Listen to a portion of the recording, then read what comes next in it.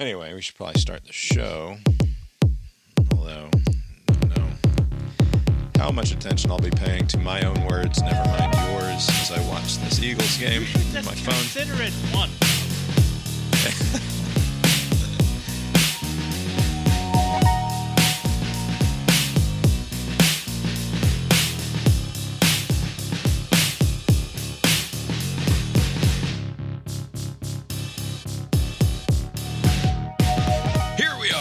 Cast Iron Brains, a podcast that has some thoughts after listening to a rerun of a This American Life episode this week about assisted suicide, about marriage, and a podcast that will keep those thoughts to itself this week. My name is Bob, sitting across the way from my good friend and co-host.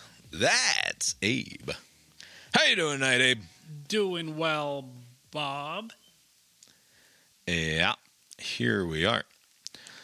Lori's not here. Lori is upstairs. It's just the dudes tonight, Abe. Look at that. No harpies or other offensive words that I probably could come up with. Open up the playbook. That's right. We can do whatever we want. Mostly what we want to do tonight, sadly, is to watch the game cast of the Eagles versus the Bucks. A titanic clash of two 2-0 teams that could have serious playoff implications. No, it's week 3. This game doesn't fucking matter, except that I have a large... There we go. Touchdown Eagles. Fucking fly, Eagles, fly. Let's go. A not inconsiderable sum of money rests on the outcome of this game. Not so much in terms of what I stand to lose, but what I stand to gain. Right. Insurmountable lead, some would argue. Look at that. Up by 16 points right now. 9 minutes to go in the third quarter. Eagles have to win by 4.5 points or 5 points in a more coherent way of talking about it. But give me a win by a comfortable 10 or 15, and I'll be much more comfortable, Eagles. Right. And there's been a couple of blowout games this weekend. This could kind of follow along because Baker Mayfield did not inspire a lot of confidence, so there's no chance of a comeback in the second half. So it should be good. I mean, he can sling it. That Baker Mayfield can get it done sometimes.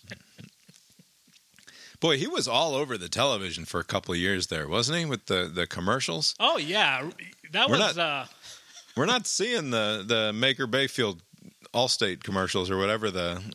He was some sort of insurance salesman, wasn't he? He was, yeah, because he I don't remember which insurance company, but he was at the stadium, he's kind of living there. That was kind of the scheme. He just happened to live wherever the Browns play. Right. And yeah, I do wonder though, the Browns got rid of him for that weird massage rapist guy. Right.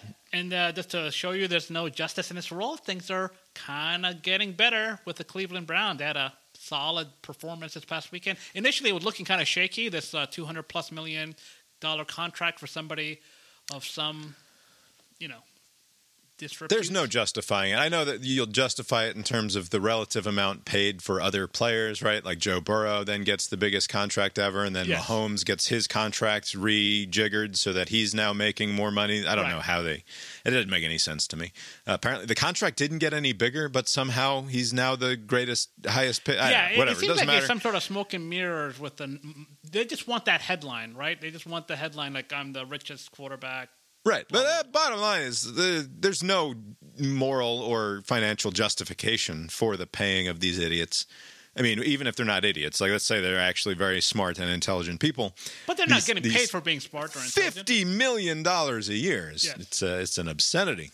It is a lot. I think your boy, Deshaun, with the 20-plus allegations against, he's the only quarterback or only player altogether who has 100% contract, right? Because everything else, even with Mahomes, it's not fully guaranteed. It's like getting to the upper limits, but it's not fully guaranteed.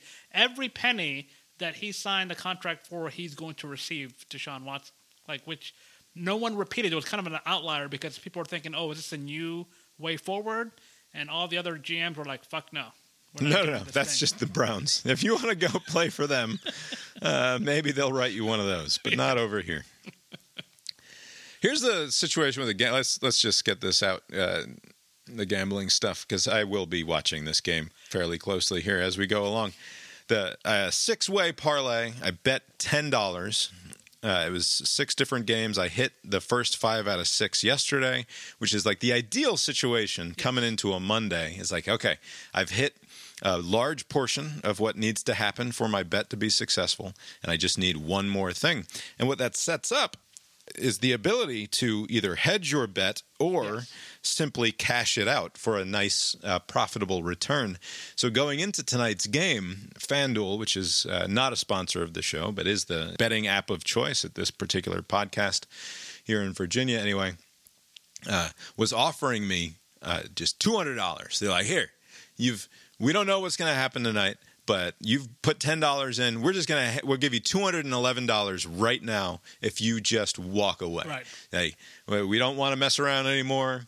You could lose that $10, or you could gain $211 right now, and we'd be done. And I chose not to do that. And further, I chose not to hedge my bet by betting some moderate to substantial sum on the Bucks to cover the 4.5 points, right? To win with the 4.5 point advantage. Was that foolish of me, Abe? Well, let me ask you, is your motivation for not doing that, is it because you're not superstitious, so like there's no need for that? Or it's because you remain confident that, especially of all the different legs of the parlay, this one you're confident in, right? So like if you cleared all the other hurdles, like this is a shoe-in. See, it's not confidence, because the way that I figure out the bets that I'm going to make on any given Saturday or Sunday morning is that I'm sitting there drinking my coffee and I'm looking at the bets and I'm saying that one and then that one, and I'm doing no further research. It's just click. That strikes me as a thing that might happen. Click, click, click. And through many years of this, because this is, I think, my 3rd NFL season that it's been legal here in Virginia. And then, of course, a long time ago, there were extra legal means of doing sports gambling. I have never hit a parlay of this size before, a 6-way. And that is I don't know why, but that's always been my preference. There's something about the turn $10 into something between ridiculous. $400 and $600 that really appeals to me. There's something about like getting to that approximate return that's what I'm aiming for. Right. And I've never hit one. I've hit 5 out of 6 a bunch of times. It's never happened. It's finally. I mean, it looks pretty good. Come on, it's happened. It's already happened. The people who First of all, fuck you. Stop it. Because the last time that I was this close was like 2009. And you posted publicly on Facebook, like, all that Bob Howard needs to do to hit his parlay is for whatever game was on in like the 10 o'clock slot. Like some Pac-10 game was what my parlay rested on. And it was one of these 6-way deals where I was going to make like $400 or $500. And that team immediately, like within 15 minutes of you posting that, the team starts getting blown out, and I was fucked. I don't know the chances that happens again. I mean, come on. Right. The point, though, is that I'm not exactly in the gambling. As I've said before, my goal as a gambler is just to be a subsistence bettor. Like I just want to keep enough money in the gambling app to guarantee that next Saturday or next Sunday when I'm sitting on the couch and I'm drinking my coffee and thinking about football, that I can throw another $25 to $50 on the weekend's games and just see what happens.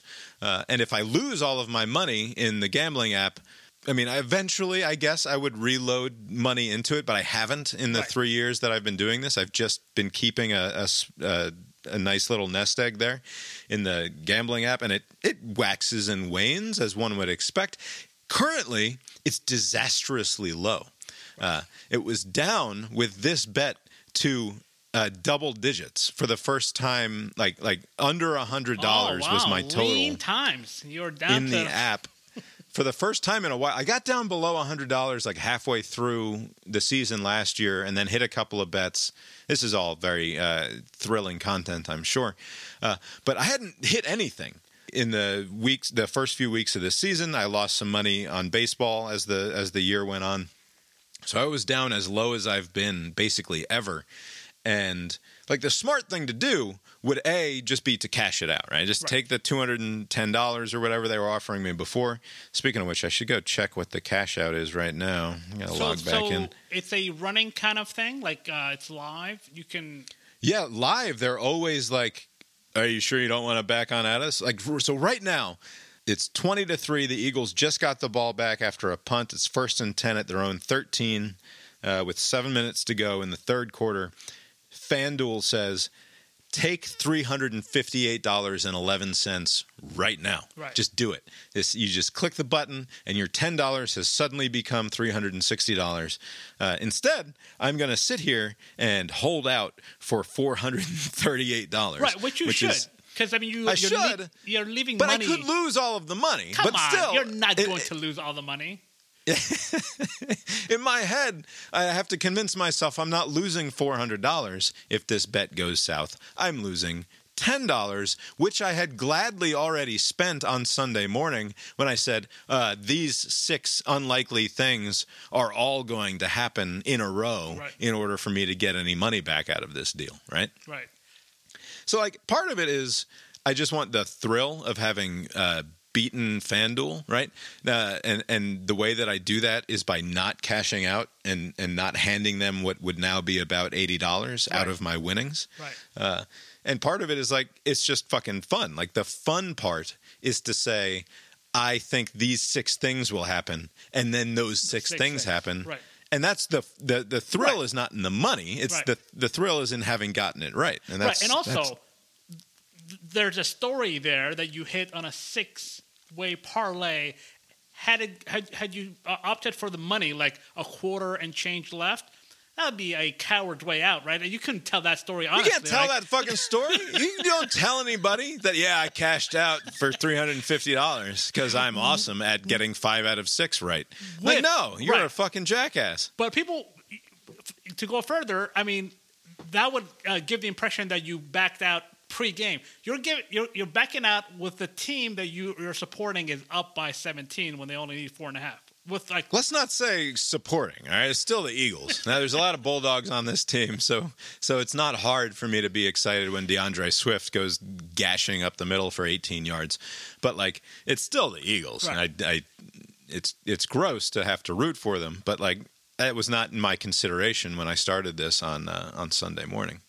Is there a reason why the NFL is doing another doubleheader? Because this is the second week. I mean, this is 3 weeks in, and the first week they didn't do it. They usually do a big open when they have a doubleheader, East Coast, West Coast. Right, but those in the past, they've been terrible, right? They have been, but at least they separated them. Like, there'd be some Chargers game late or whatever, and there'd be like an early game somewhere else. But, like, now it's like an hour apart, maybe. It's kind of weird. Like, they had the staggered start. Yeah, I kind of like it. I'm kind of for it, I think. But what is it because they have an empty slate on their fall calendar and ABC's like, we need to plug in some content? I don't know. So I know that that's why these games are airing on ABC and apparently will for the next couple of months. Yeah, although I guess maybe they'll go back on that now if they're going to get. I suspect they won't have time to do anything about the fall window, so they'll probably continue on the present course and they'll have something ready for the. Well, I guess, but what is a 5-month? I mean, we've not talked about this stupid Hollywood writers' strike because whatever. But what does a 5-month?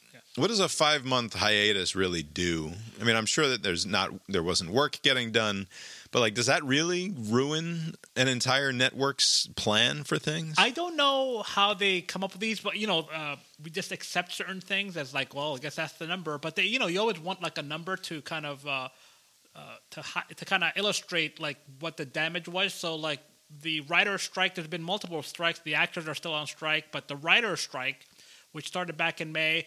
There's some sort of agreement in principle, and the dollar amount that they gave was $5 billion. They say that somehow that Hollywood in general lost $5 billion worth of something, like opportunity cost or like some money they could have been making. So I don't know what you can do in these like 4 months or 5 months. That sounds made up. I don't believe that number but that at is all. the number that was said confidently on the I evening news. reject that out of hand. Norah O'Donnell's coverage said $5 billion. Yeah, I guess. I don't know. I mean, good for them. I guess they were getting hosed on, or potentially getting hosed on the streaming rights and the residuals when the things go to Netflix or what have you. Right.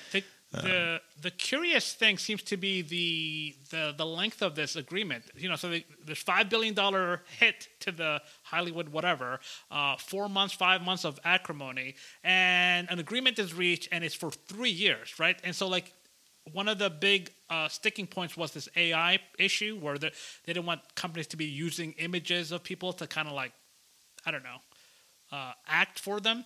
But you would think like if Hollywood wants to do this, so like 3 years is not that big of a deal. So we'll punt now when we have the weaker hand, and then we'll circle back in 3 years and try again. I think that they'll continue to try this until they have the upper hand. And so maybe that'll be in 3 years, that'll be in 6 years. But it just, you would have thought that I don't know how these deals go. You would want a longer window so you don't have to go through this again so soon. There's too much fucking television. This is something I've said on the show before.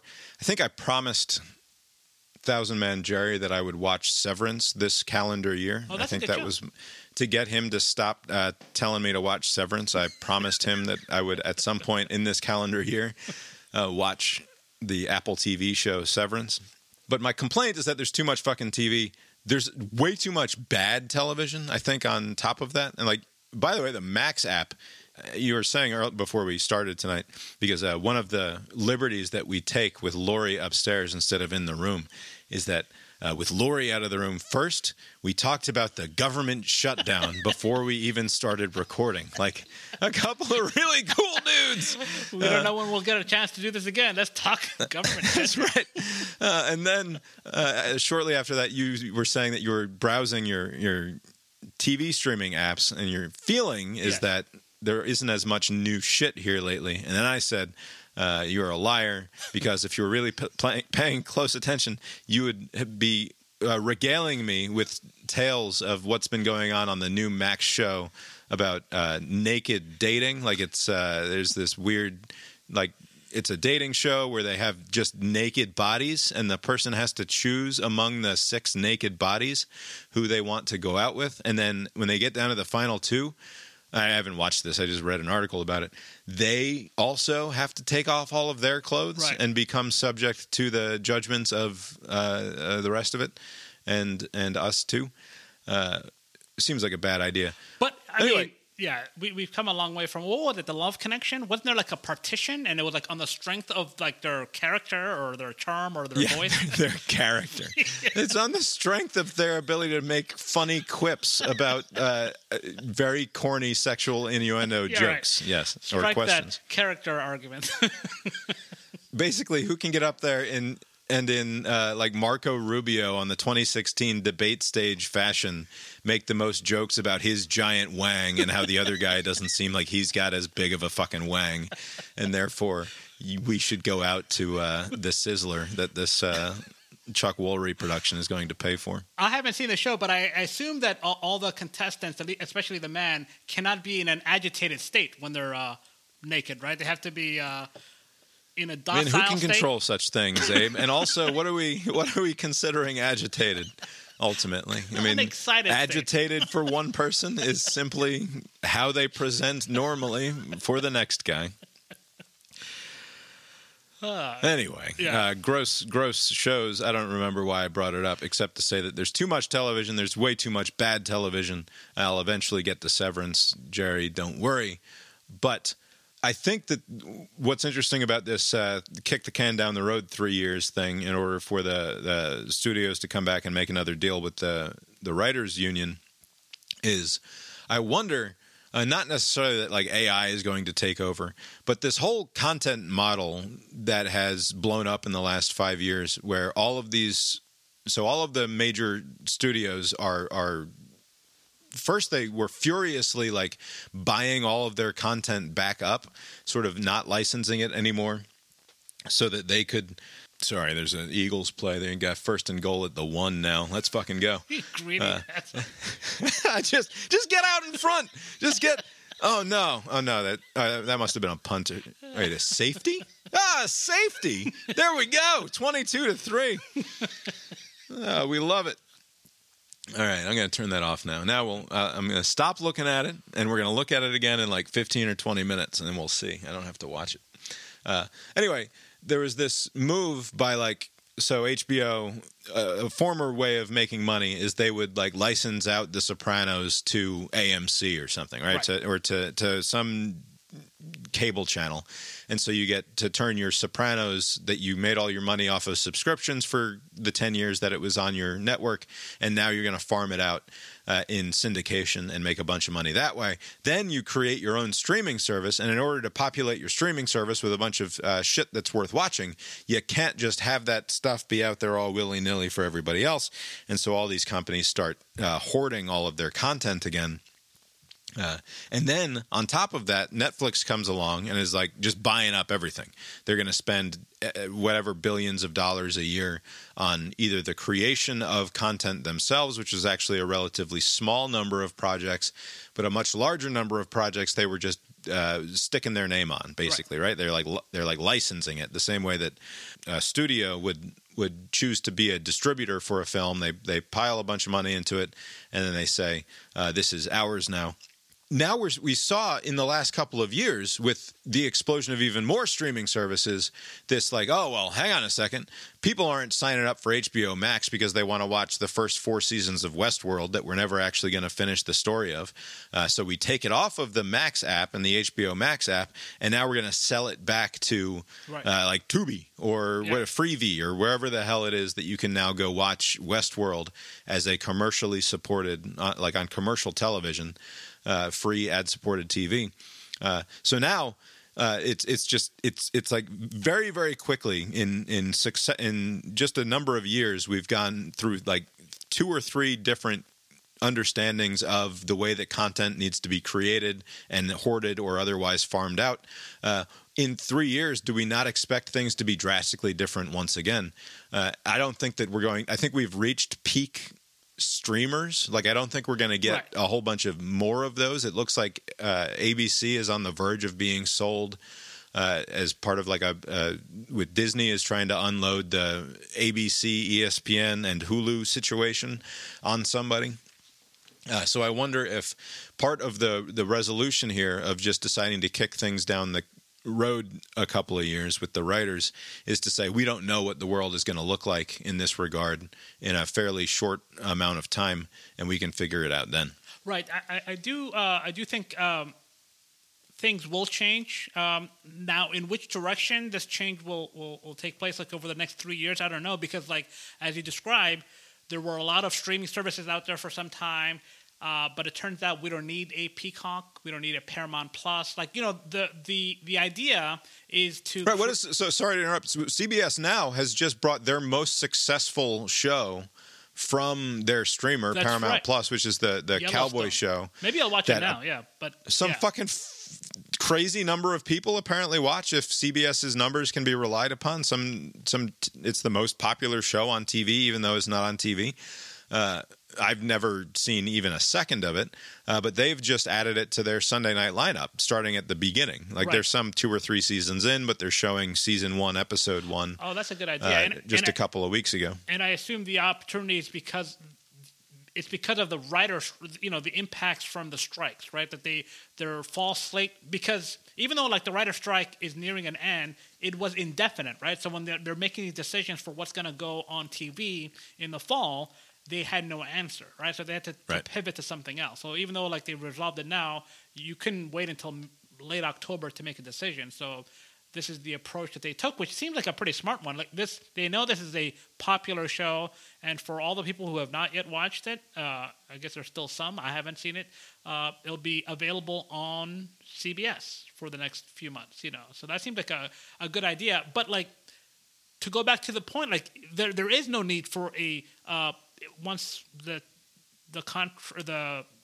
the strikes are resolved and we're into the winter and spring next year, there's still not going to be this enough support for a Paramount Plus or a Peacock. Like these companies are trying to create a walled garden, right? Basically, like before licensing, so like on Netflix or AMC, you can watch an HBO show, and then they kind of went to the walled garden model. Like, if you want our shit, you have to come to us, right? We're big enough to where we're going to drive traffic to us, and you can watch Game of Thrones on our platform and watch The Sopranos on our platform. Right. And you know who that works for? That works for people for whom this is just a sideline. This is just some other thing that they're doing. That works for Apple, which apparently, like you go through the thing, and it's like every single one of their shows, or like they have a very high batting average in terms of shows that are apparently good, though I've never seen even 1 second of any of them.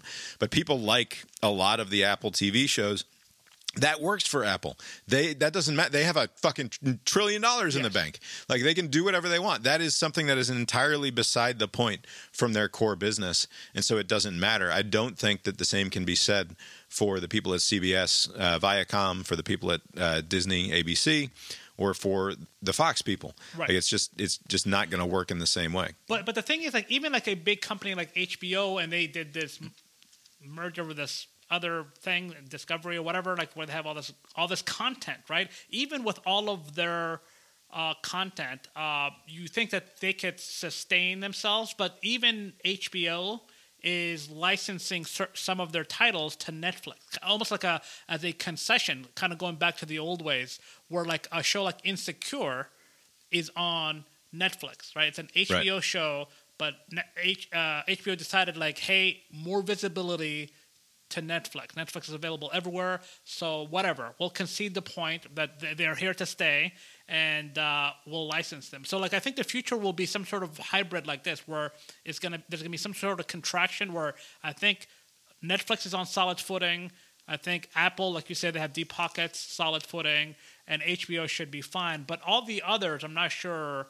But Max has gone from, in just a few short months, the one that I would like, if I have to keep any of them, right? Like, I would keep Max, probably. Like, to, like, why are we bothering? Like, I go and I scroll through the Max app, and there's just, at least it used to be like once a week or every other week, there'd be an event movie that came to Max. It's like, oh, fucking, this was just in theaters not all that long ago, right? And now it's just fucking Justice League bullshit. It's just like the only things that they get that are interesting or new are the DC extended universe nonsense that I just don't care about, unless I'll watch the Superman and the Batman movies, I guess, when they come out.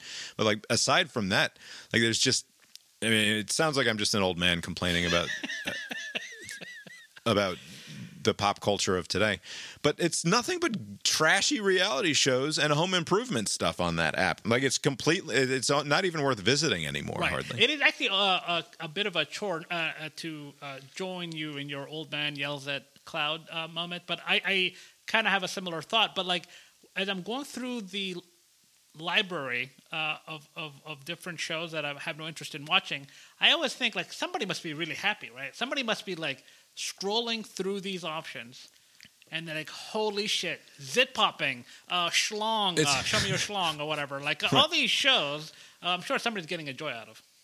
It's the same people who can flip through all of the hundreds of cable channels and be thrilled when they and like find something and be like, okay, yeah, I'll put that on.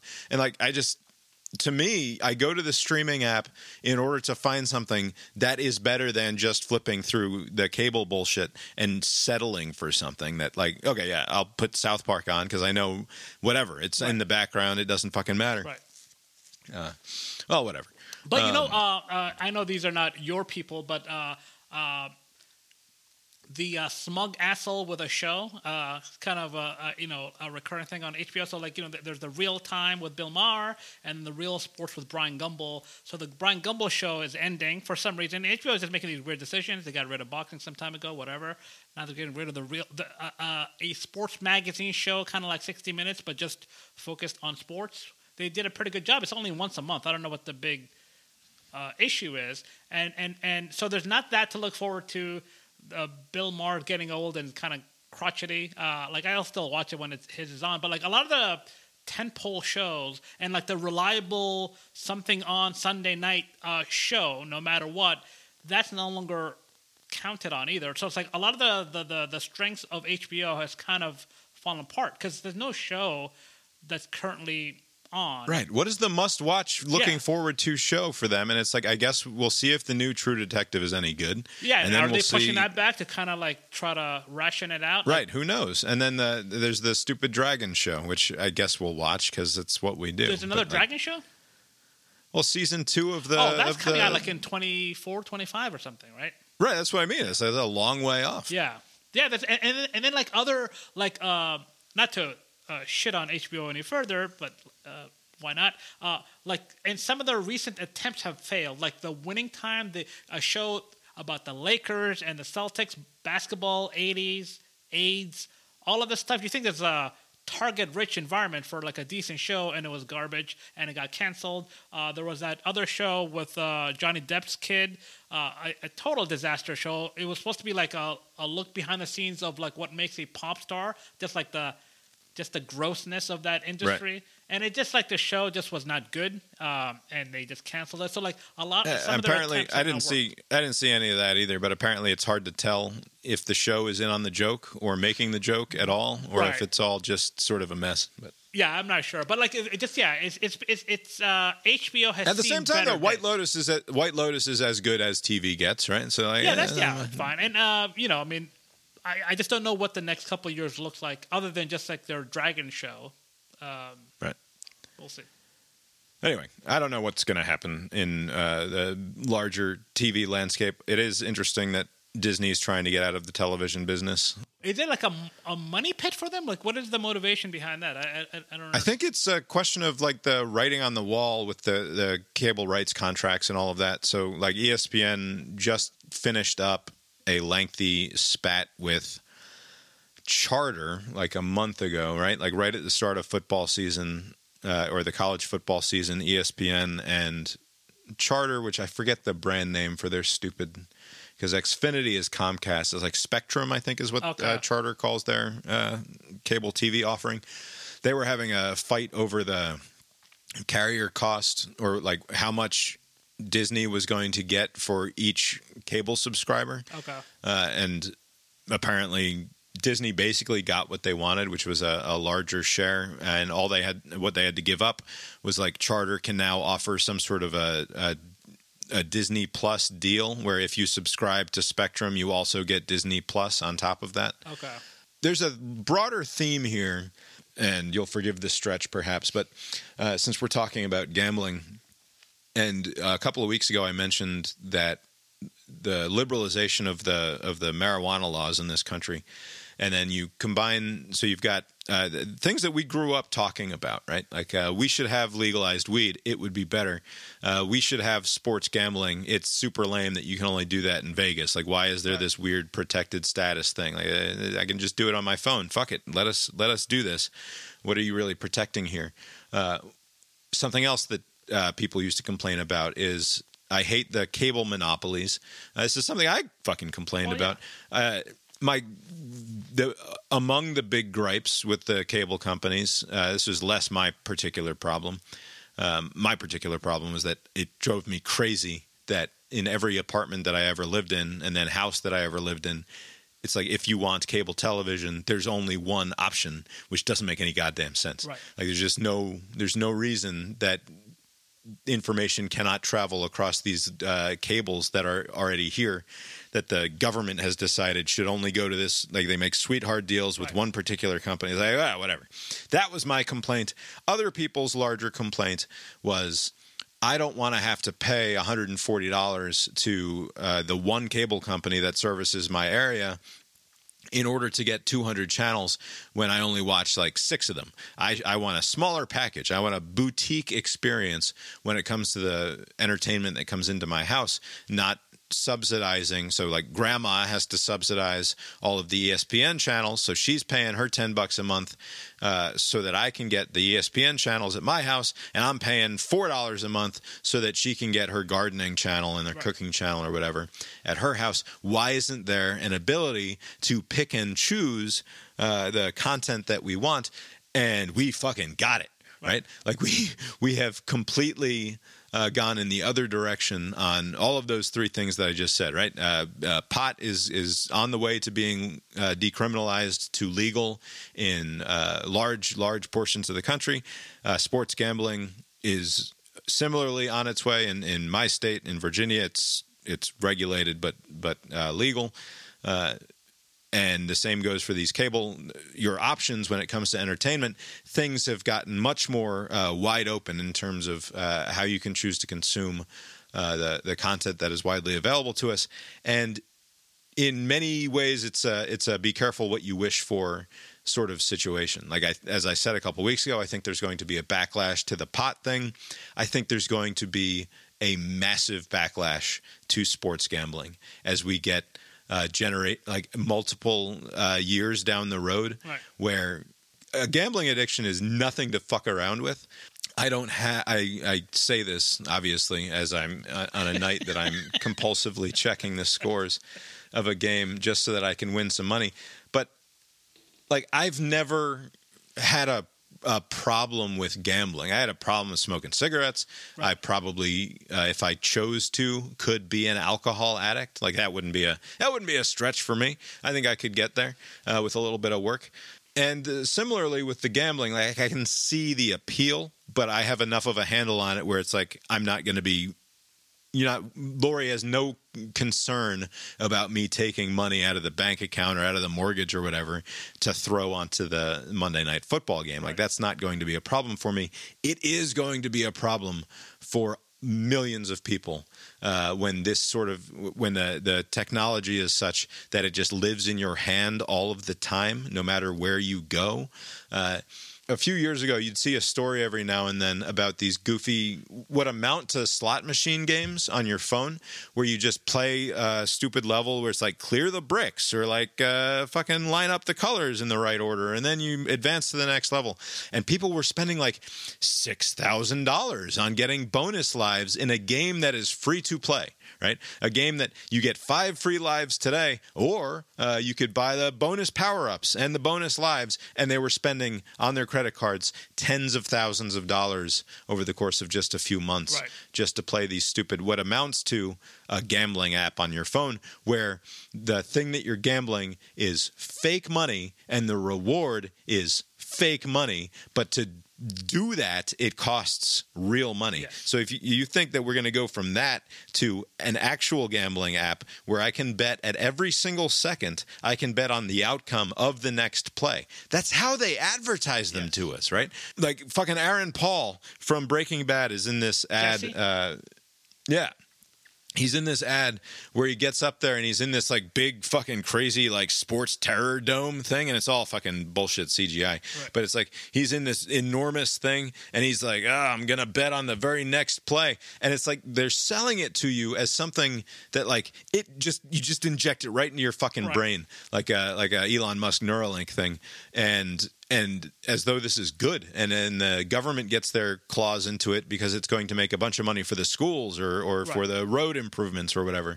I think there's going to be a huge backlash to that. So I think weed and gambling are on two separate paths, right? I think weed, in many ways, I don't see there being a big. I mean, obviously, just like quality of life, like the smoking, the actual just people having to kind of take in all the smoke, they'll need to kind of do something about that in frequented areas, like in major cities. But I don't see, and that's something that's something that'll be handled by social opprobrium. It'll be handled by the normal, like, look, that's just not how things are going to be. Like people will just not stand for it. Right.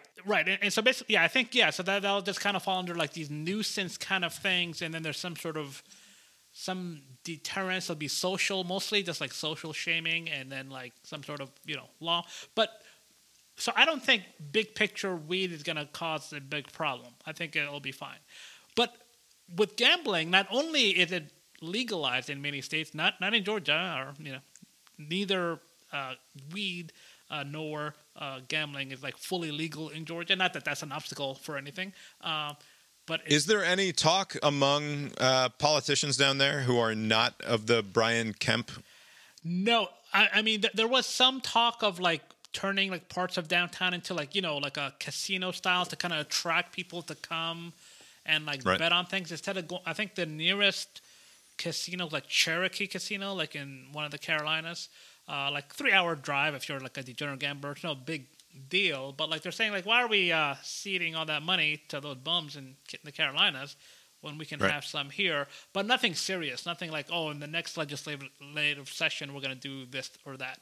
But I'm sure by the end of the decade both will be legal in Georgia, but there's no particular hurry. But the problem I see with gambling is not only is it legal in a growing number of states, but the major sports leagues are like in league with these companies, right? They have shows surround the entire focus of the sports show, during the week, is centered around gambling and like the impacts of the sport has on your degenerate gambling, right? And so like, and they have commercials throughout the game, like like in the pregame shows, they'll try to work that in. Oh, Terry Bradshaw's money, like you can win it, or you could do this. They do like live reads during the broadcast about like some, whatever, some company like FanDuel or what have you. I think that's going to have an impact because it's not only like legal, it is like promoted to the top. I mean, they don't promote hard liquor like that, but they do with gambling. And so I think at some point, and by the way, it is so cynical, the throwaway, you got a gambling problem, call this. If you're in this state, call that. It's such a cynical resolution to a problem. Like, we're promoting this, like it's going to like the worst instincts of humans to like, oh, I can win this much money if I bet on this sure thing, right? Like, so you think that's like a quick, by the way, if you're in New Jersey and you got a gambling problem, call 1-800-DEGENERATE. That's going to solve the problems. It's not. It's going to create more problems. And every time kids start to watch the show, the shows, they're going to probably start gambling sooner than they otherwise would. Maybe, I don't know. I'm just making it up, but like I can see that being a problem. Where like my kids. Anytime we're watching a game, the question is, did you bet on this game, and who are we rooting for? Like that. That's the. And it's how many years ago was the coy Al Michaels when he was a little more competent to broadcast, where he would make mention because it was a taboo thing, with Berman and others. You couldn't directly talk about gambling. Right, but Al Michaels at the end of a Monday Night Football game would be like, well, we know who's still tuned into this one and why this is interesting for some of you guys out there. That shank is really interesting for some of you folks out there, isn't it? That sort of thing. That was fun. Like that was what made him one of the most fun dudes to listen to do a game. Is like every once in a while he would. First of all, he was great. So it's not just that he's slyly and he had acknowledging the fastball that he doesn't have anymore. He's kind of like pace passive. Yeah, he should probably. Right. I don't know what they're. I mean, that's a whole nother story. But that Thursday night Amazon, even when they have a decent game at this point, it's like this is not a professional level output. And what's his face? The other guy is pretty good. I mean, the college guy is good, but like Al Michaels, Herbie's okay. They have no chemistry whatsoever. But it's kind of hard to have chemistry with a fucking old bag of bones. Al Mike, he's literally just checked out. I know, but like Derp Street is such a herb. Like he's just such a sincere person who takes everything very seriously. And Al Michaels is not that, right? Like he's just not that guy, right? Which is to my preference. Like I prefer the Al Michaels approach, but also he's way too fucking old. He shouldn't be doing this anymore. And also on top of that, the stream sucks, and it's not my internet. Isn't that something? What's up with that? I have no idea. They can't handle apparently like Amazon Web Services, which is like the backbone of the entire global internet. Or so I've been told for many years. Yeah. Right. Apparently can't even stream a goddamn football game to the number of people who want to watch it on their service. I don't understand it. Right. You're right. I don't get it. I agree with you, though. There's something that was cute and fun about it when it was under the table, and I think that matters. Like I think it's when a vice is treated as a vice, and we sort of let it slide in large part, except for like say like in the same way that like hookers, you don't usually go after the girl working on the street, but you would go after some fucking sex trafficker who has in his employ 14 different women or something in a city, right? Those services, yeah. Right.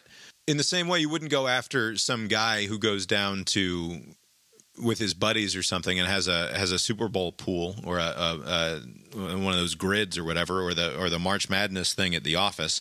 But if it's some giant organized crime ring that some fucking asshole mafioso is running, maybe you go after that. Right.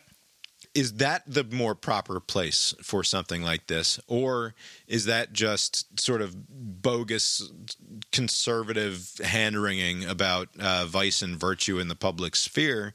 Because this is it's as fundamental a change, those two things, the casual drug use and the gambling, that like 20 or 30 years ago, you would have heard Pat Robertson types or other moral majoritarian types talking about the degradation of society, and their concern would be like, you're just going to have casinos all over the place. You'll have people we'll have opium dens in the bars in our local college towns or whatever. Right. Like, it's sort of happening, right? Like to a certain extent, like and is that the world that we necessarily want to live in? And who's deciding this for us? Now, to some extent, our representatives are deciding it for us, and that's all well and good. It should be the sort of thing that government has its hands in to some extent.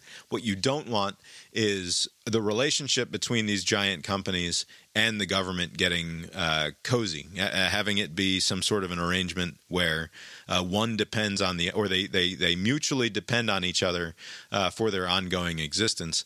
And I don't know.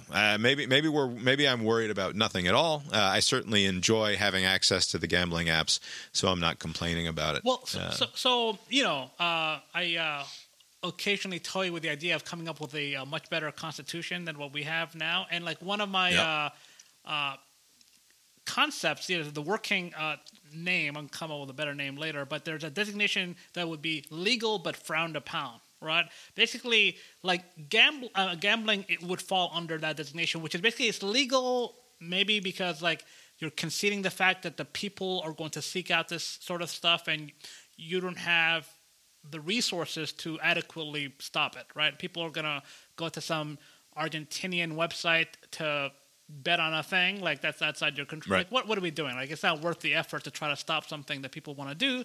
But it's not, like we don't want to encourage the practice, right? So it's like legal but frowned upon. And I think gambling should fall somewhere there, because it's one thing, back before where it was in Vegas or on your phone as it is now. If you just kept it there, right, on your phone or computer in Vegas or somewhere that accepts these bets, that's fine. You can't have this be like an inducement to watch a show and to watch the game. Basically, the league is so into this is because it's going to drive viewers to the game, right? If you're betting a 6-leg parlay, right, you're going to be somewhat curious as to how those games turned out, right? And so you're going to watch those games or follow them on the ESPN app, but you're going to be engaged somehow, right? So like, it is in the best interest of these companies to create a bunch of degenerate gamblers out there, right? So like, it is in their best business interests to promote a bad social thing, right? Which is just to have a bunch of people who are, maybe most of them are going to be a bunch of bombs, but you'll have one or two who are degenerates who will risk, their mortgage or other things, right? Like, and so like, why are we encouraging this? Like, if I had an independent income of any sort, it would be within my acceptable range of outcomes to spend a few $100s a year on gambling. Right. Like, that would be my thought process. Like, I'm going to, every year at the start of football season, when I start to care about it, if I don't have anything in the kitty, I'm going to throw a few $100s in there, and that will be my one way that I entertain myself for the next few months. Right? Yeah, you're not trying to make a living off of your winnings. I'm not the person that they're really after, right? Like, because you're never going to get enough casual gamers who are willing to just throw a couple of $100s in there every year. I'm not the money, right? I'm in no way have I been profitable to FanDuel basically since I signed up. I've never taken any money out, and I've only ever put money in once, right? It's just lived in that app, and I've suppose in some way, yes, I'm sure they have a horrible pile of my own personal data. Speaking of which, I'm also fascinated by the way that these things, and they must be, the reason that they need to be so closely regulated by third-party institutions is because to some extent they're going to learn a great deal about me and my certainly about my gambling habits and the sorts of things that I like to do. They could be customizing lines for me that induce me to do things that I wouldn't otherwise be doing, and I would have no way of knowing, right? I don't have two phones going where I have like I know what a good line ought to be over here, and then I'm looking at what the line is over. I'm not that sophisticated a person. I'm not worried about the outcome that much. So the algorithm could suss out like your fascination for all things Philly sports teams, right? And then they just kind of highlight that. Who knows what they're doing to fuck with me? But that's sort of a side concern. Again, I'm not necessarily the sort of person that they're going after. They're going after someone who will be dumping significant portions of their disposable income and then maybe their not so disposable income into the app, because that's how it's worked in every single version of this that's ever happened, right? Is that 98% of people are just there hanging out, having a good time, and it's the whales, the 2% of people that these people make all of their money on. And the same goes for the stupid free-to-play games on your phone. Like, most people are just dicking around on it while they're in the waiting room at the doctor's office, and it doesn't fucking matter. Then there are people who are spending $10,000 a month on it, and that's who they're really after. Right. And what sort of service are you providing there in the end? And to the benefit of these gambling companies, they get both, right? Basically, they kind of have this dragnet kind of way. They'll get the people that come and go that are just treading water, and they'll make $1 or $2 out of them. And on top of that, they'll get the degenerates, right? I'm sure they'll have some.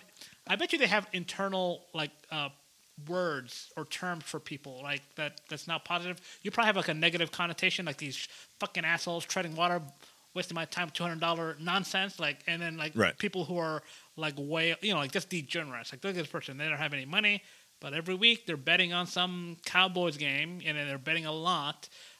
And they're making a lot of money from them. I think at some point there's going to be some sort of market correction somehow, where they're going to say, okay, this is not the approach. We can't have so much attention on gambling, right? Because as soon as the law changed, it just kind of flipped. Everything became about gambling. Like, there are some podcasts you can't even listen to anymore because they don't even talk about the games. They only just kind of talk about it only for the sake of like the line, like, oh, what do you think about this? Just in terms of the line. I mean, and ESPN just signed a huge sponsorship deal with one of them, right? Like, Barstool had a deal with the Penn Gaming, whatever. Like, Penn Gaming owns some huge percentage of the gambling market, and they've just inked a large deal with ESPN over the next 5 or 10 years or something like that. I don't know. It's probably not great is the bottom line, but I'm enjoying it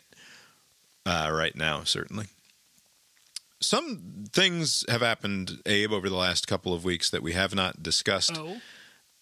And I think we are underrating them for how fucking hilarious they are. And I'm not sure why.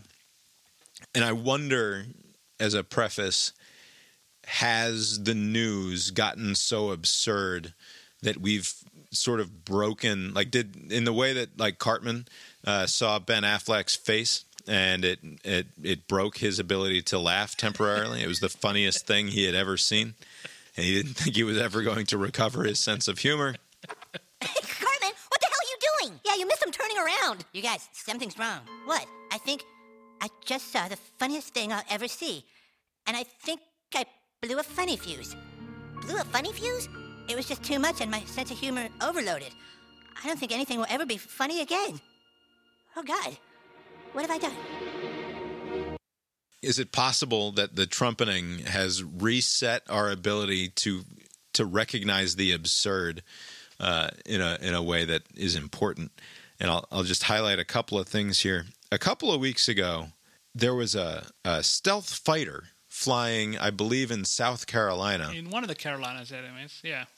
And the pilot bailed out of the stealth fighter And then the Navy couldn't fucking find it, or the Air Force couldn't fucking find it. The debris field was eventually found outside of Charleston, South Carolina. On Monday was confirmed to be the remains of an F-35 that went missing on Sunday after a reported mishap or malfunction in which the jet's pilot ejected from the craft, according to a Marine Corps official. All right, so this was the Marines. So to be clear, there was a training going on of some sort, or a flight was happening with this F-35, and the pilot ejected his body out of the plane, and then the Marine Corps posted on social media for people to be on the lookout for a missing stealth fighter that was flying on autopilot somewhere in the Carolinas, possibly headed out to sea.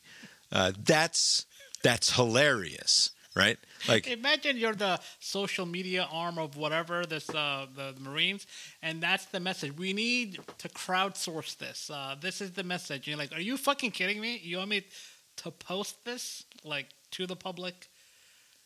And the best part of it is that then it immediately generates like a billion of the dumbest people on the internet talking about how I think we know where to look for the missing F-35, and then it's like a picture of Zelensky in Ukraine, like as though what we did was we pretended we're so stupid and incompetent in the U.S. military that in order to sneak a jet over to the Ukrainian war effort, we needed to pretend that a pilot ejected himself from a autopiloted stealth fighter, and then we just lost it. And that was the cover story so that we could get Ukraine a stealth fighter jet.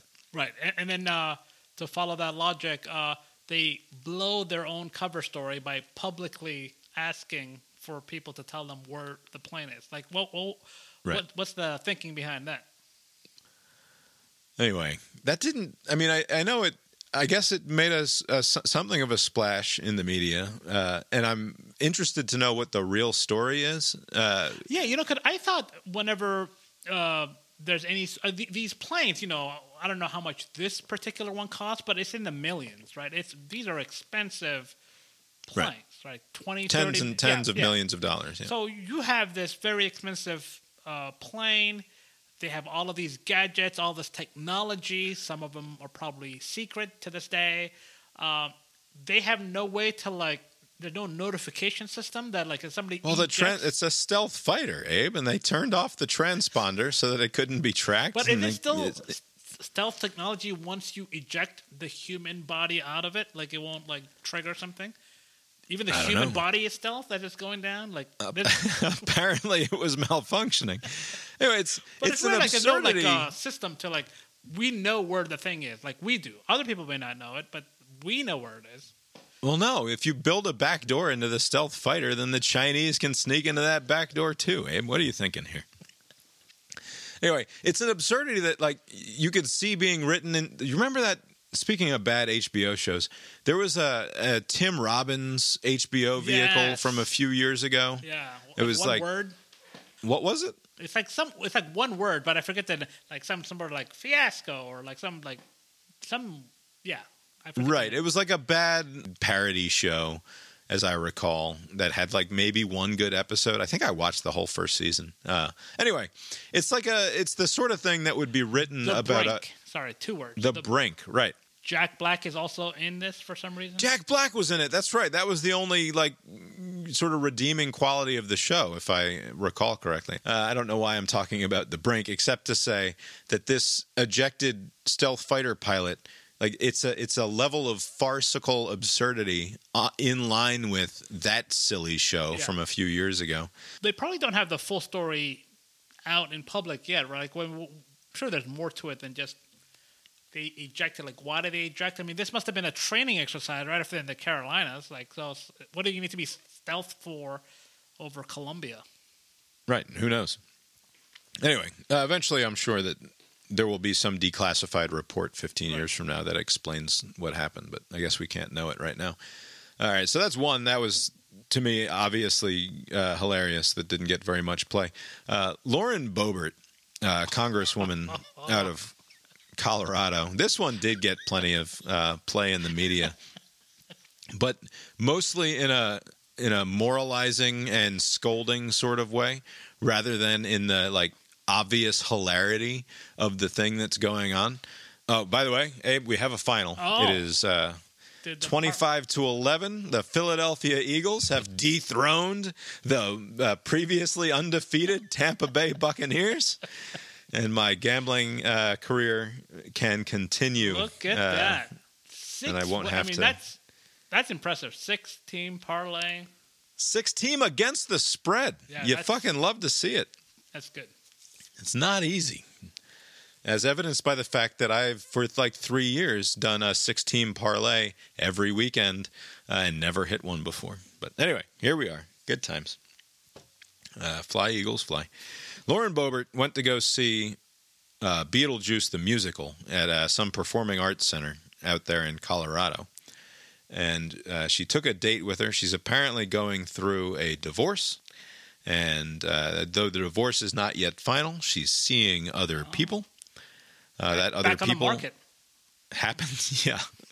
happens to be a bar owner who's a registered Democrat, if that sort of thing matters to you. Apparently it did to some people.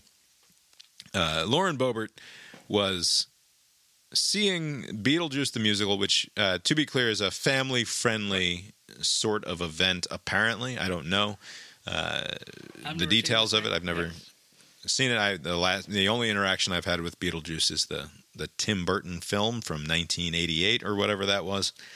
Not the sort of thing I would show my children anytime soon, if I remember it correctly. But Boebert, as I'm sure anybody listening to this has already heard, was in the audience vaping from a electronic smoking device. Not clear what exactly she was vaping. It's in Denver or Colorado, so it could have been something more than just flavored tobacco. Oh, like the nuisance we were talking about earlier. Just this. That's right. She could have been smoking weed for all we know because it's legal there, although probably frowned upon legal but frowned upon, as you might say. Yeah. Vaping and also getting very clearly groped by her date. Like she's in. She talk about this. This guy has quite the appetite. I mean, why even go out to the theater? He was all over it. I mean, this guy could not be stopped. Not a one-hand groping situation. He's got both hands all over the goods, and the goods are on full display. Boebert is not shy about showing off the purchases that she's made, right, and the surgery that she's had done. She's well endowed, and all of the bits are out except for the relevant pointy bits, I suppose, are covered. But the guy is going to town up top, while at the same time, Ms. Boebert, Congresswoman Boebert, is having a time of her own in his lap. Yes.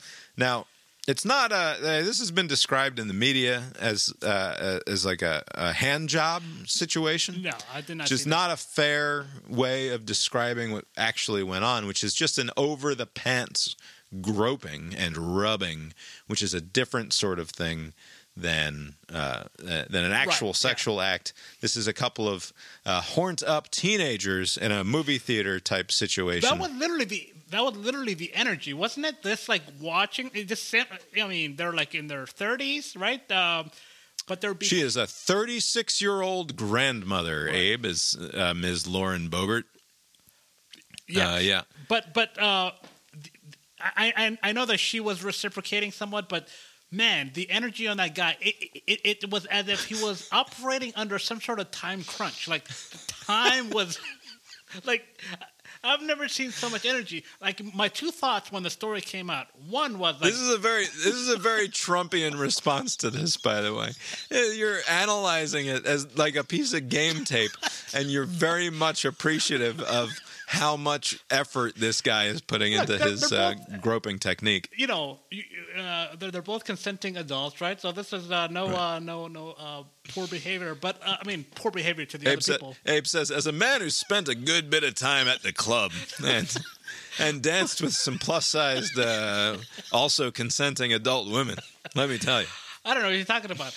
But my two thoughts when the story came about, one was like Easy Boy, like, oh man, this guy's getting carried away, and two, right. I did not know that they recorded people at theaters. Like, this better be just like for performing art stuff and not like AMC. Like, right. They don't need to record that sort of stuff. Nothing's happening there. So you mentioned the recording. Of course, everything is a conspiracy theory. There were immediate conspiracies about, like, she's being set up. This is the deep state striking out against Lauren Boebert.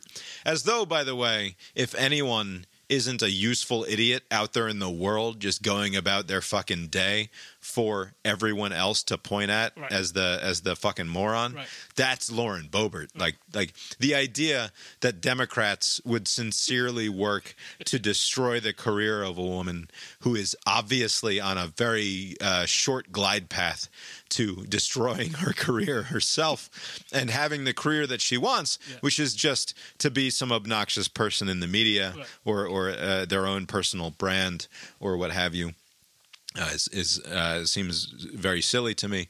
But I mean, come on, this is nothing to like get on your high horse and get scoldy about. This is hilarious, right. That Lauren Boebert, this fucking like obvious bimbo of the Republic. Sorry, but that's what she is. Your words. It's what she's doing. It's the whole brand. It's to be a hot, sort of scoldy Christian mom who everybody she's presenting herself as in this fashion, right? Like, this is not me doing the work here. This is what she's doing. But for her to be this sort of scolding moralistic type, it's not like she's a crazy wag your finger upstanding Christian type or anything like that. But still, there's the enjoyment of the family of the party of family values and all of this stuff. And she's out here at fucking Beetlejuice getting groped and given a handy over the corduroys to the guy sitting next to her because she's fucking wasted, right. and possibly high, right. At Beetlejuice the musical. That's fucking hilarious. And all of this would have gone unnoticed. Like, this would have been another Saturday night for her had she not been overly obnoxious to the point where she has to be ushered out, right? I mean, this whole thing, right. Is of her own making, and like her denial. I don't think the video came out until she was like, well, they're making that up. I wasn't vaping. And by the way, the first story that came out was Lauren Boebert was being obnoxious and like singing and dancing and vaping at this musical and had to be asked to leave. Right. And then she's like, "No, I didn't do that. That's fake news." And then somebody framed it as like a public records request, which for all I know, I guess this is in some way the media has some rightful legal claim. There's a public interest. Right, maybe this theater is taxpayer funded, and it's like the county performing arts center, right. Or something like that. Right. I didn't look into whether or not the public records request was a valid one, but it's hilarious to me that the media was like, "Can we get any records that you might have pertaining to this incident, please?"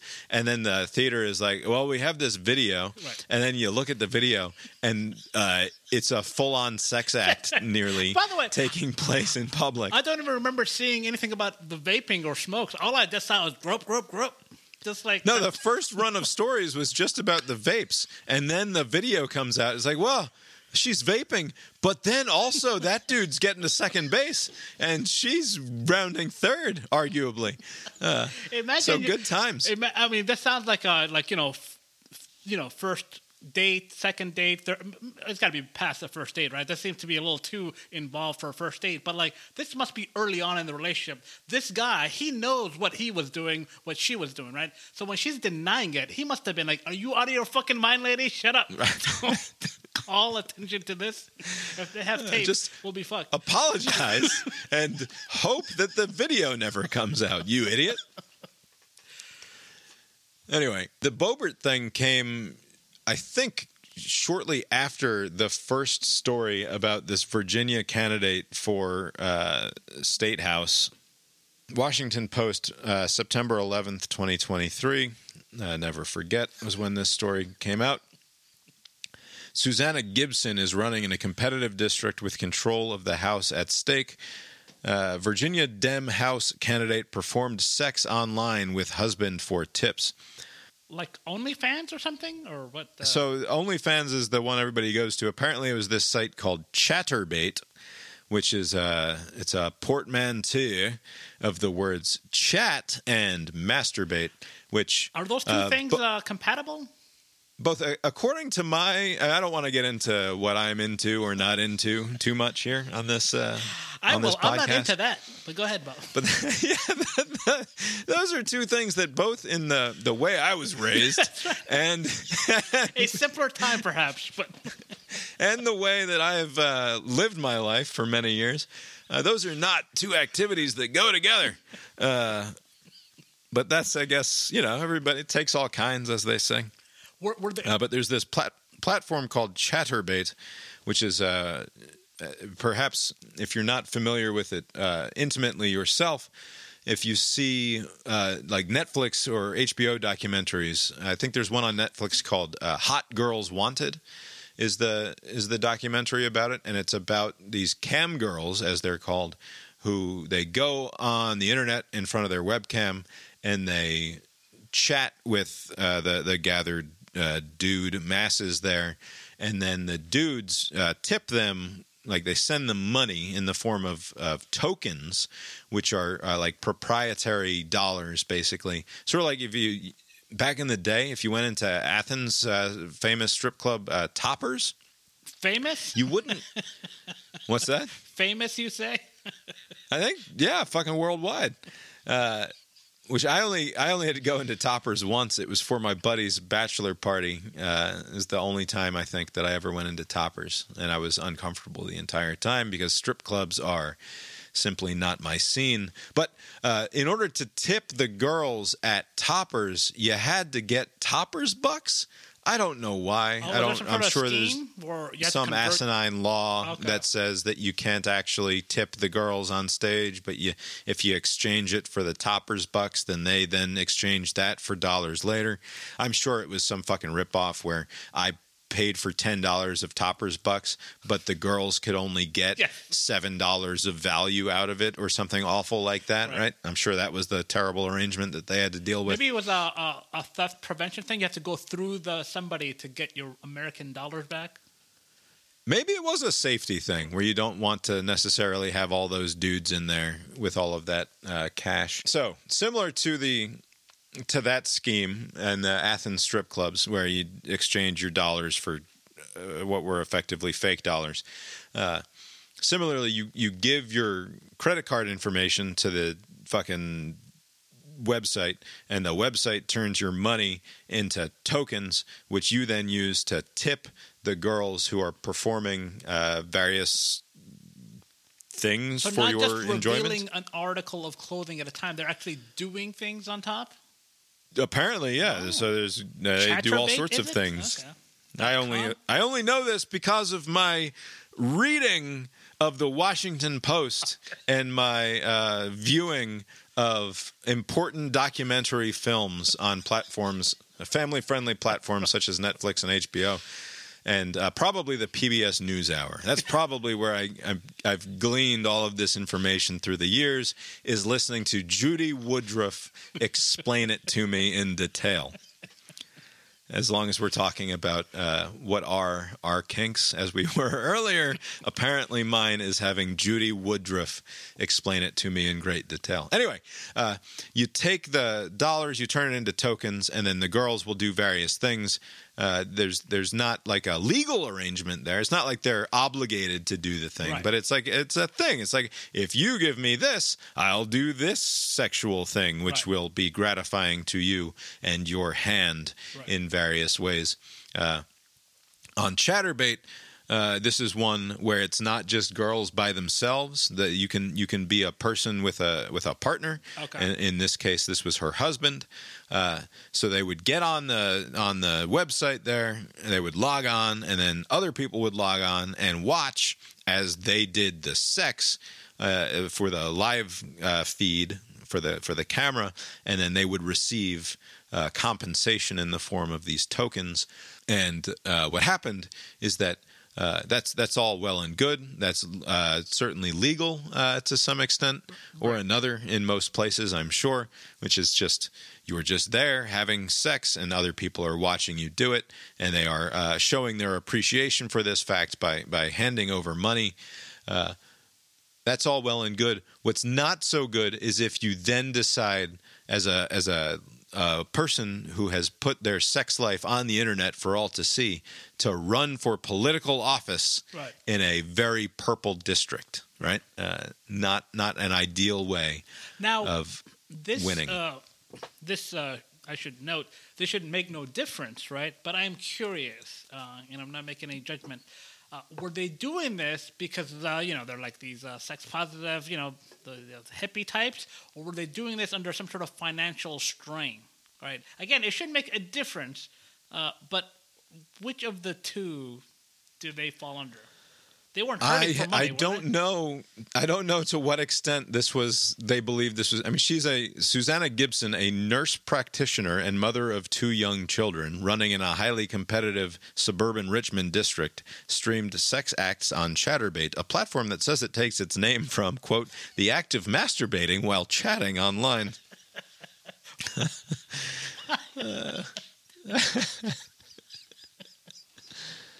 Anyway, more than a dozen videos of the couple captured from the ChatterBait stream were archived on one of those sites, Recurbate, which is a site in which people can record these videos and then post them for others to view later, apparently. And some Republican operative got a hold of all of this information, discovered the fact that the 40-year-old candidate for office was doing this and leaked it to the Washington Post. There's been some pushback in very stupid ways, which is like Gibson herself has said this is revenge porn, that somehow this is, which it's not. Like, this is just people found out that you did this publicly available thing, and then they talked about it because of course they did. Because if you're streaming sex on the internet with your husband or anyone else, and then you decide to run for office, somebody's going to have recognized you in some fucking way from doing that thing that you did, and people are going to find out about it, and that shouldn't be surprising to you. And if anything, it suggests, as I heard Pesca say on his show, this betrays a certain lack of strong good judgment on your behalf. Just the idea that, like, not necessarily the poor judgment of doing sex on the internet for other people to then send you money, but to then take it the next step further, where you don't consider the fact that that is probably a disqualifying act in the eyes of enough voters that it means you're going to lose when you do run. I think that does, in fact, suggest a sort of lack of good judgment on her part. This seems like a very low-level public office position, right? So I don't know what her ultimate ambition is. Like, I don't know if she wants to be governor one day or whatever, but like usually like people will, if you do like something that some people will find objectionable, like drug use, you would put it in a book somewhere, and then like you can point to that book if it comes up. Basically, like you weren't disguising this, like you weren't hiding from it. There's a thing you learn from, you stop doing, blah, blah, blah, right? So like if she did something similar, like, and she kind of framed it around like that sex positive kind of angle that Dan Savage is big on, and like just say, boom, we give and take, and we share it with the world, and like, you can chat with us and do other things. Like, just talk it up. Like, this is a thing I was cool with. I don't do it anymore. This is just a form of candidate outreach to my eventual constituency. I'm trying to draw in the non-political crowd who feel disenfranchised by the system and no longer feel like they have a voice in government. I want to be that voice, and this is just how I did outreach to my constituency. Right, like Captain America said, whatever it takes, right? She's taking that approach. But, if she kind of took ownership of it, like I guess either like in a book form or a podcast, just some sort of in the before the news broke, and you point to that, she would be fine. But her reaction of saying, mischaracterizing it as some sort of revenge porn, where this was for public consumption. I mean, it was directed towards those people that were giving you the coins. But I mean, come on, you know how the internet works. People will record and do whatever, right? So there was, by you taking that approach, like, It comes across as you have some misgivings about it, right? Just kind of lend credence to whatever misgivings the people who are no longer going to support you have, right? But if you kind of lean into it from the get-go, it would have been like, hey, it's a new day and age. What was that? There was that congresswoman from, like, California, Katie something. She had to, like, resign because of like, just having sex with somebody, right? I think like a staffer. That was a little right. Weird. That but, was the it wasn't just somebody. But she was having an affair with an underling in her campaign. Yeah. Right. But like there, like I think we've kind of moved away. Like if she had from the get-go talked up about like, yeah, this is between consenting, whatever. If she kind of played it as if it's no big deal, it would have kind of came and went. I think her resistance and her reaction, I think, is going to make this be an issue, and she may, I don't know if they even do polls at that level of office, but like I don't know how this is going to shake out. Right. For what it's worth, the way that the Post framed this, like their hook for it, it says Gibson 40 can be seen in the videos soliciting tips for performing specific acts in apparent violation of Chatterbait's terms and conditions, which say requesting or demanding specific acts for tips may result in a ban from the platform for all parties involved. End quote. It's not how it works. That is that's a reference to the terms and conditions that apply to the dudes on the other end of the screen, not to the models on the front end of the screen. So, and that was something that was pointed out in The Intercept today, but which jumped out to me sort of right off the bat, which is like, how can it be a violation of Chatterbait's terms and conditions when that's the entire business model? Right. Like that doesn't make any goddamn sense at all. The entire business model is that you request tokens in order to perform acts, and then you do those things in exchange for those tokens. It doesn't mean that you're not coerced into doing it. It is just the way that the transaction takes place. Right. So I didn't understand the Post's angle there. Maybe as The Intercept is insinuating, is like they needed a way to launder this story in a way that made some sense. I think you're probably right. So that it's palatable, and as opposed to just being a sort of smear. But it's like, I'm sorry, I don't buy that this is just a political smear. This is newsworthy. It's newsworthy that somebody who wants to serve in the Virginia House of Delegates is an online sex performer. Right. Like that is something that is of it matters.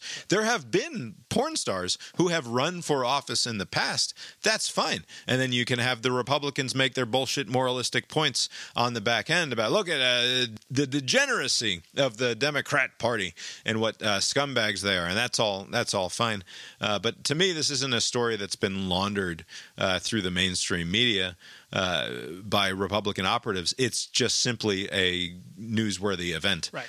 When somebody has attempted to hide their past in some way. And also, like, to some extent, like, I would have been more appreciative of her entire situation if she'd just come out and said like just a completely implausible lie. Like, this is AI pornography. This is not me. This is a deep fake. It's definitely not me. I never had anything to do with it. And this is disgusting that they would even pretend otherwise. Right. But I think it would be. Do you think it's like a deal breaker for enough voters to make a difference? Like the. I don't know. This is a district. This is a district that was +3 Youngkin, I believe, and then lost that delegate seat to the Democrats just a year later. Okay. So it's a very easy to flip sort of district. This seems like the sort of thing that is enough to flip a situation in a relatively tight race. And if I were her, I would just fucking drop out. Like, I don't know. I don't know how. I mean, you might as well just see it through now. Like, there's no advantage of like leaving prematurely. You never know. Sometimes just sticking around, maybe the other person does something worse, and you come out on top. So who knows? Yeah. Anyway, it's fucking. That's another one. It's like, it's just fucking absurd and hilarious. And also, it won't be.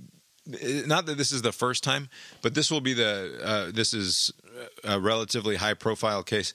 We're going to get to the point where a lot of our politicians are people whose junk we've seen in one form or fashion. Like this is what's coming. This is the camel's nose under the tent, if you will, of seeing nudes of our politicians. And it will be first that we'll have a generation of, we're not sure if these are their nudes or not, because it's going to be AI deepfake fucking porn of our elected officials. But like, everybody's sending dick pics and their tits to everybody else. Right. And this is a point that I've made before, that like, if we've seen everyone's nude, like there's the line in The Incredibles where if everyone is special, then no one is, right? That if we've seen everyone's nudes, then having seen nudes won't be that big of a deal. This is not a future that I'm comfortable with, or I'm looking forward to personally, but like, this is just the first case of many that's going to be eventually where there's going to be a president that we already had a president. We've had a porn star give a detailed description of Donald Trump's penis, right? She gave a cartoonish but also very detailed description of what Donald Trump's penis looks like. We will, in our lifetimes, and probably within the next 10 or 15 years, vote for a president whose dick we've seen, or whose bare chest, if they're a woman, we have seen. Right. It's coming. I imagine a lot of plausible deniability with most dick pics. People aren't adding their face to them, right? So it's like, oh, that could be anybody's dick.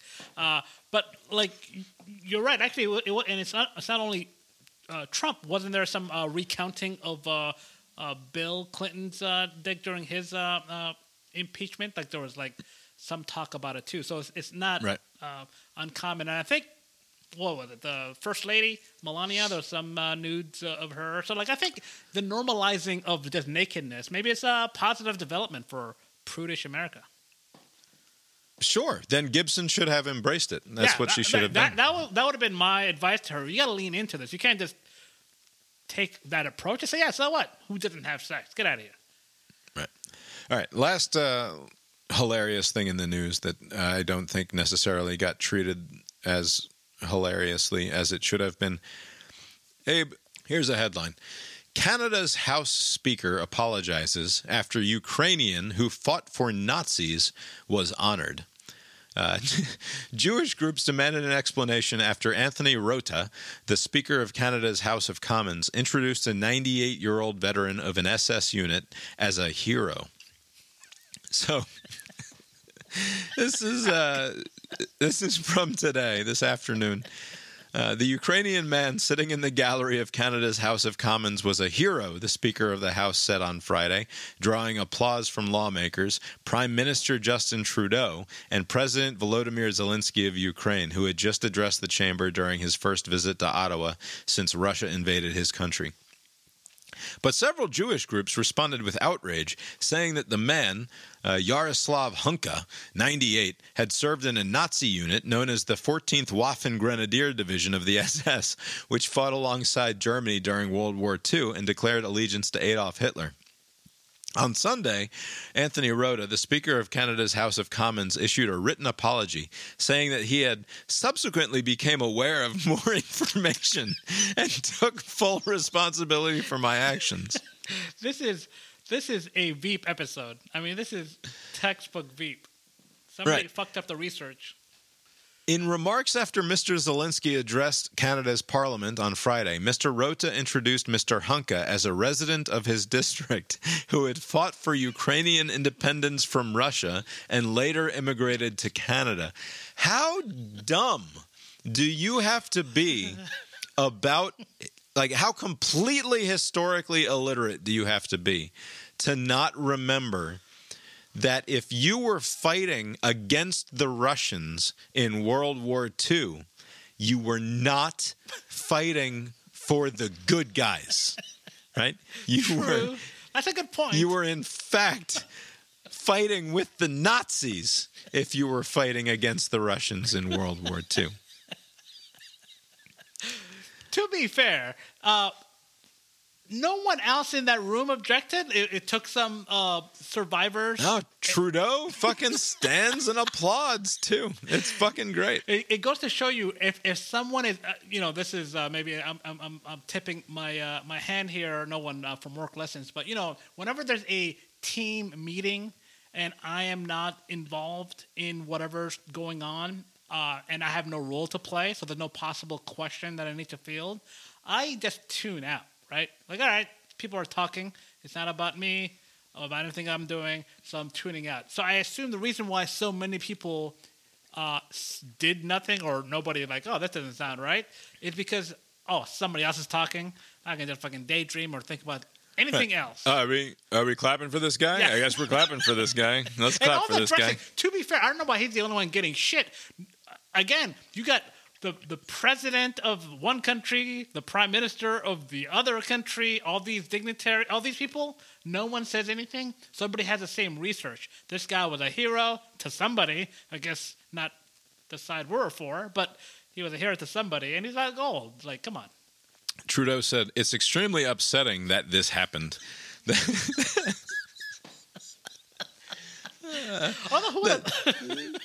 This thing that happened was me standing up and applauding for a Nazi war hero. The speaker has acknowledged his mistake and has apologized. This is something that is deeply embarrassing to the Parliament of Canada and by extension to all Canadians. He sounds exactly like his South Park version of himself. By the way, is it possible? Okay, I'm not implying any sort of bad behavior on the part of the people who called them out, right? But there must have been some sort of awareness that there was going to be this event, right? No one thought that maybe we'll get in front of it to save the country the embarrassment, and like. Wouldn't you want I don't think anybody thought about it. They're like, here's this old guy. We know that he is Ukrainian or something. We know that he was against the Russians or something. So here's his name. Applause. Somehow still alive. God bless him. Just prop him up. Well, does this old man have anything to say for himself? Like, he's got no defense? Man, I hope not. I certainly hope he's not expected to defend himself at this point. Because there's no statute of 98 years limitations old. for these kind of crimes, right? I mean, they're not going to let this slide. Yeah, I don't know. I don't know what the plan is with Mr. Hunka. If you're a Nazi and you made it to 98, and some fucking staffer for like the house guy, somebody calls you up and they're like, "Hey, come down to Parliament for the day. We're gonna celebrate you. We swear. There's this big official proceeding, and we're gonna get the Ukrainian president and the prime minister to stand up and applaud for you."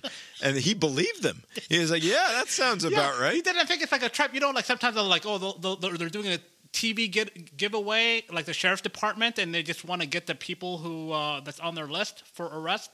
Like you would think it's one of these people, one of these situations rather. And nope, he shows up and he basks in the praise. Like I'm sure he's like confused. Like, okay, hero. I had no idea. I knew that the tide would change eventually on this. I just had to hold out till I was nearly 100 years old. On Friday, this is the statement from Anthony Arota. On Friday, September 22nd, my remarks following the address of the President of Ukraine, I recognized an individual in the gallery. I have subsequently become aware of more information which causes me to regret my decision to do so. I wish to make clear that no one, including fellow parliamentarians and the Ukraine delegation, was aware of my intention or of my remarks before I delivered them. This initiative was entirely my own, the individual in question being from my riding and having been brought to my attention. I particularly want to extend my deepest apologies to Jewish communities in Canada and around the world. I accept full responsibility for my actions. Somebody told them, you have to eat the whole shit. You have to make it clear. This is entirely your fuck up. It is unfortunate that it plays right into some of the worst. It's not even fair to call it conspiracy theorizing, but like a lot of the Glenn Greenwald types who are always talking about how it's a bunch of Nazis who like sort of doing the useful idiot thing for Putin, where Putin's line is, we're just trying to restore. We're trying to get rid of all the Nazis in Ukraine. And then the fucking Canadians are like, and we do love a Nazi, don't we? Because they fight the Russians. Like, it seems like the sort of thing that could be Russian disinformation if it hadn't actually happened in the Canadian Parliament with Zelensky on hand, right? Like, it's the sort of thing that the guys who are like what were they, the Cozy Bear or whatever the fuck they call themselves, the Russian disinformation. Oh yeah. Is it Cozy? It was something. It was something vaguely gay. Fancy Bear is what it was. Which I have to assume. I'm sure I've made this joke before, that something is lost in translation from the Russian. I can't imagine that there's a bunch of dudes sitting around in the Russian disinformation computer lab, proudly declaring themselves to be Fancy Bear. But who knows? But the assholes in Fancy Bear must be like just smacking themselves in the head, going like, this is too good. How did they manage to do this? Like, was this you, Yuri? How did you pull this off? It's like, no, it wasn't me. This actually fucking happened. That's why, like, the people think there's a level of sophistication with these things where there is not. Like, you can kind of see the human failing where somebody just did not like do any bit of research. They just kind of took the whole thing. Like, a long time ago, he was finding bad people because they're thinking Russia was always like on the other side, the other side of it, and there's no more thought to it. There's no like big scheme. It's just people doing people things. No, never assume a big scheme when humanity provides all of the absurdity that we need. That is, I know the guy took it took all the blame publicly, but the support staff, they're probably getting shit canned, right? I mean, that's like everybody involved in the chain. Like, everybody's getting shit canned. He's saying that there was no chain. He's saying, this is my guy. I've been introduced to him before. For public consumption. Really? I mean, that speaks to his competence. Like, if this bullshit sandwich you're eating right now, if it's true, you had no curiosity about, like, you didn't connect the dots. Like, how dumb are you really? It's an old meme, but the Job Bluth, I've made a terrible mistake. It's so fitting. Like, imagine this guy. He's so pleased with himself. He's going back to the house or whatever. And he's like pouring himself a nice cocktail. He's like, man, got to meet Zelensky. I got the old guy, the round of applause. I did such a good job today. And then he pulls up his fucking phone, and it's like the first email comes in, and then 150 more email comes in. And it's all just talking about how he was celebrating a Nazi on the floor of Parliament. I wonder what the newsroom treatment would be if Aaron Sorkin ran this episode. Remember years ago where I think it was, let's say, Mandela's funeral, somebody's funeral, some big name in South Africa, and there was the fake sign language guy. Like, there were all these world leaders. I think Obama was there. All the other world leaders that came to kind of say a few words, and the guy next to them is making just bullshit hand gestures, like nonsensical hand gestures. Turns out, like, this very secure event had this very obvious, hole. Like, some evildoer could have just been pretending to be making signs and stab somebody, right? In theory. Between that and this, like, which is the bigger fuck up? Like, do you think that this takes the cake? Yeah, this is way. I mean, that was also hilarious. Although apparently I've read things about that. There's not a good like international clearinghouse for these people apparently, because there's like the sign language interpretation is sort of it's much more art than it is science anyway. Because you've got American Sign Language, which is one thing. Yeah. But then there's there's not exactly a good international way of dealing with the problem. Oh, that's apparently. interesting. So that explains, I guess, that kind of explains now, like, why, like, whenever there's, like, a music, like, when I went to Coachella one of the years, they had, like, a sign language person for, like, the Red Hot Chili Peppers or something, and the person was going on and on. I'm like, I don't know if this is actually all... There's way more tongue in this version of sign language when it's the Red Hot Chili Peppers than... So there is also, some artistic license. What more information is gained from the sign language interpretation of Anthony Kiedis' lyrics that is not fully expressed by that writhing weirdo on stage as he dances and jumps and contorts his body in interesting and endearing ways for some of us. I'm not sure. One last thing here, since Lori's not here to hustle me along here, I'll do what I want to do. I was listening to NPR, and I'm sure it's probably just my Google News feed and not necessarily everyone else's. But Talking Heads is a band from the late 70s and early 80s.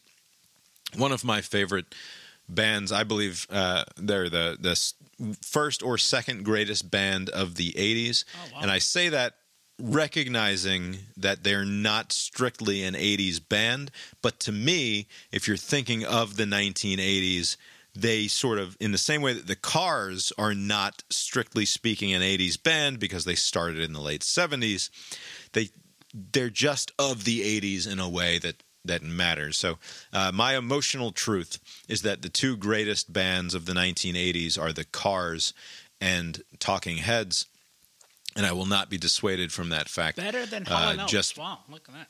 Yes, a short step above Hall & Oates. Anyway, my Google News feed this week has been overflowing with articles and interviews with Talking Heads because they have a large format release of their seminal rock and roll documentary, concert documentary called Stop Making Sense, which I believe first debuted in 1984. Is one of the greatest concert albums ever put together. It was an amalgamation of three different concerts edited together and has long been one of my favorite live albums that I've ever owned. It's fucking fantastic. Oh, no kidding. They are... AMC is going to be showing that. Yes. So apparently it made a whole bunch of money. It sold out all of its IMAX availability its first week in release and set some sort of record. I didn't read the full story on that, but it set some sort of record for a concert film in the IMAX format, which is cool. I highly recommend it, Mr. You've got your AMC pass. You should go see it. Yeah, it's actually, I'm great. looking at the show times, and on occasion, if it's like a special event kind of thing, it's excluded from the subscription. But this is not. Right. This is part of the thing. Oh, well, good. So, yeah. You should definitely go see it. It's absolutely fucking fantastic. Anyway, Talking Heads, one of my favorite bands. I think arguably one of the best bands of the 1980s. David Byrne is the chief Talking Head. He is the front man. He was the lyricist and the guy out front doing all this silly dancing and singing the silly songs. They had an acrimonious breakup because after going on this incredible run of albums for a little bit less than a decade, they sort of broke up temporarily, and then in like 1991 or something, he's being interviewed, and he says, "Yeah, I guess we're broken up. We're not a thing anymore." And he was apparently a real pain in the ass to work with. Okay. He's a weirdo. He's on the somewhere on the spectrum, the autism spectrum, whether it's Asperger's or autism or something like that. A very unique voice and force in popular music, and someone who apparently it was very difficult to collaborate with. And so after they burned short and burned the candle at both ends as a band, and they've been not seen together much except for when they were inducted into the Rock and Roll Hall of Fame in like 2003 or 2005 or something like that. And then now with the re-release of Stop Making Sense, they're doing the media tour. Okay. So they were on your favorite show, the CBS Sunday Morning show. Nice. This Sunday, I saw that interview. I've listened to them on this interview with Steve Inskeep. And without playing a clip necessarily from the CBS This Morning interview, there's a little bit of what to me feels like unfortunate revisionism about what it was like to be Talking Heads and to create the music that they created in the 70s and the 80s. And it's just this notion that David, because he was so difficult to work with, the question that gets asked is, do you wish that you had been an easier person to work with back in the day? Do you have regrets about the way that you had this interaction with the band? Because the band obviously is a very painful thing for them to have to deal with this guy. Maybe it started out in a very positive way only, but he's an exacting individual with a very clear view of the thing that he wants. And apparently that became difficult to work with, to the point where eventually he just stopped working with them entirely. And he sort of acknowledges that in the CBS interview to an extent. He's like, at the same time that I wish that I wasn't such a difficult person, I'm not sure that the music could have been made any other way, right? Like, I am who I am. The difficulty or relative ease notwithstanding, it produced the art that it produced, and I have no regrets about that. Certainly, like he's still, to this day, he's got on Max, on HBO. There's this big David Byrne. I forget what the name of the production is. That's right. That's the one that I saw. That was pretty good. Was it like a Broadway thing that turned into? Right. There was a Broadway show that he put together based on a whole bunch of Talking Heads music through the years, and a lot of the same visuals and the same sort of feeling, certainly, of it. Anyway, I don't know. There's not any big conversation to be had about it, but we have this tendency to want, I think especially some many years later, to express contrition or regret about the way that we once were, because we were young and stupid and we didn't know how to behave in the world yet, and now we're older and wiser and more mature, and wouldn't it have been better if we had known then what we know now? Right. That old sentiment. Maybe we would have been better human beings to each other. To which I say, what fucking good is being better human beings to each other if the result of having been, to some extent, awful human beings to each other was this incredible output of meaningful artistic expression that fucking matters some 40 years later, or 45 years later in some cases? Like, yeah, I get it. Interpersonally, it's awkward to have to sit here in this interview chair and talk about the way in which I was a complete asshole to this person, but gaze upon the results and fucking despair, because it would be a real bummer if this art did not exist simply because I wanted to get along better with the people in the room. And to some extent, I sort of cringe at watching David Byrne have to apologize for his former self.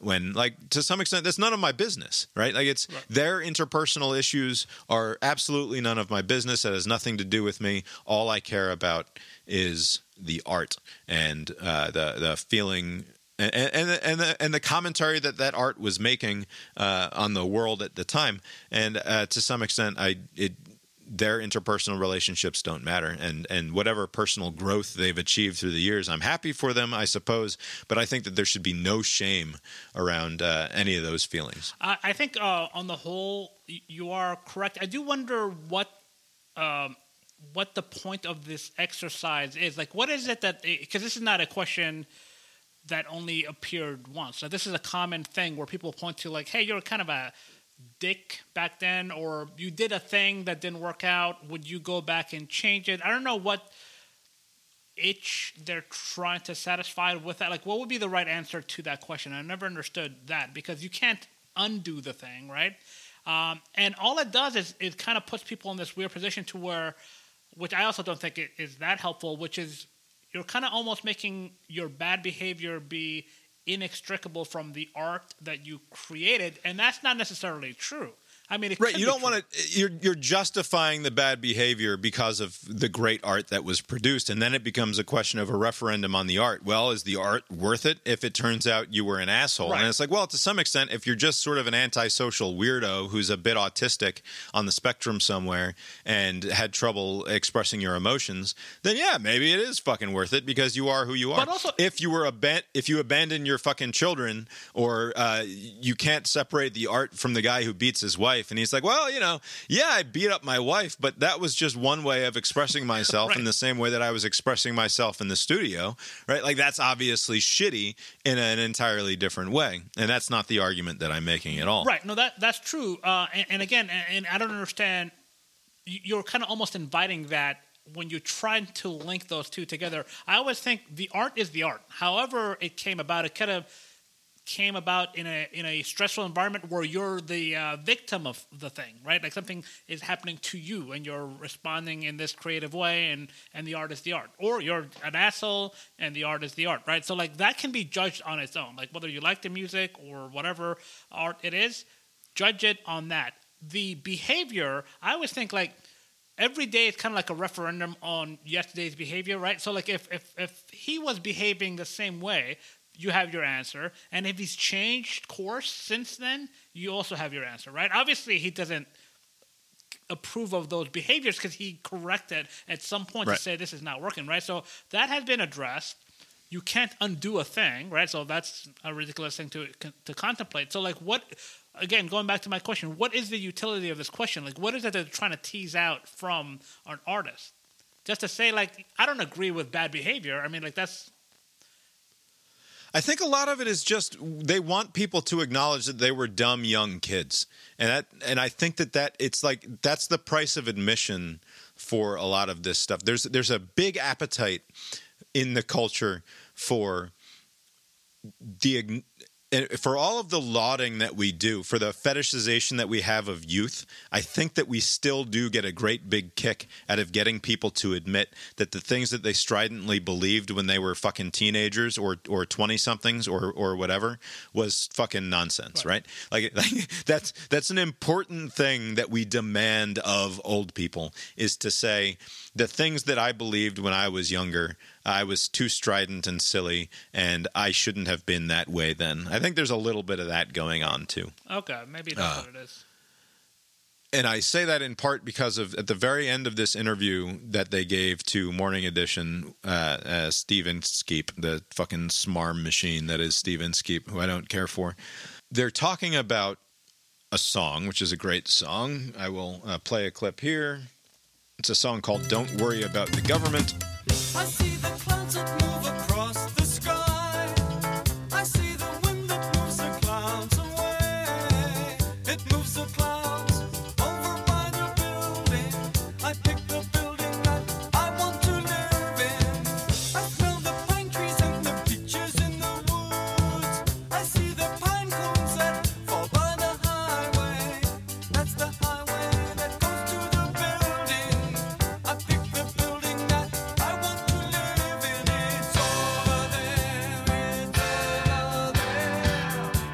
My building has every convenience. It's gonna make life easy for me. It's gonna be easy to get things done. I will relax along with my loved ones. All right, so far be it from me to decide what a song is about or not about for everyone else, right? That's not my job. I can't say what a song objectively or definitively means. All I can do is take it in, mix it around with all of my other influences and the things that I believe about the world or want to believe about the world, and interpret it as best I can. My understanding of Talking Heads music, especially early Talking Heads music, and that song happens to come from Talking Heads 77, is it's a criticism of consumerist culture. It's a great deal of skepticism about the world that they inhabit and the things that they're supposed to want. He is a sort of angsty, disenfranchised figure is the way that I think of David Byrne at this time. Not someone who's a fucking yuppie, right? Like, he's not a fucking yuppie. And I'm going to play a clip. Steve Inskeep, who is a fucking yuppie, by the way. I'm going to play this clip from the end of the short 6-minute interview that they did on Morning Edition a couple days ago. What's the song about? My building has every convenience. Oh, don't worry about the government.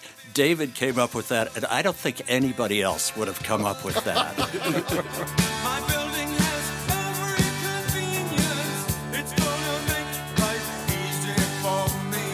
I mean, what was on your mind when you started writing about a building with every convenience? I thought, wouldn't we like to live in an apartment that had a bathroom in the apartment, which we didn't have at the time? We were living, Tina and David and I were living in a loft on Christie Street. We moved there in 1974. The city's falling apart all around you. Yeah, and now there's a Whole Foods nearby, but we didn't have that then. We had homeless people, and we had very inexpensive prostitutes. We would hear gunfire and congas.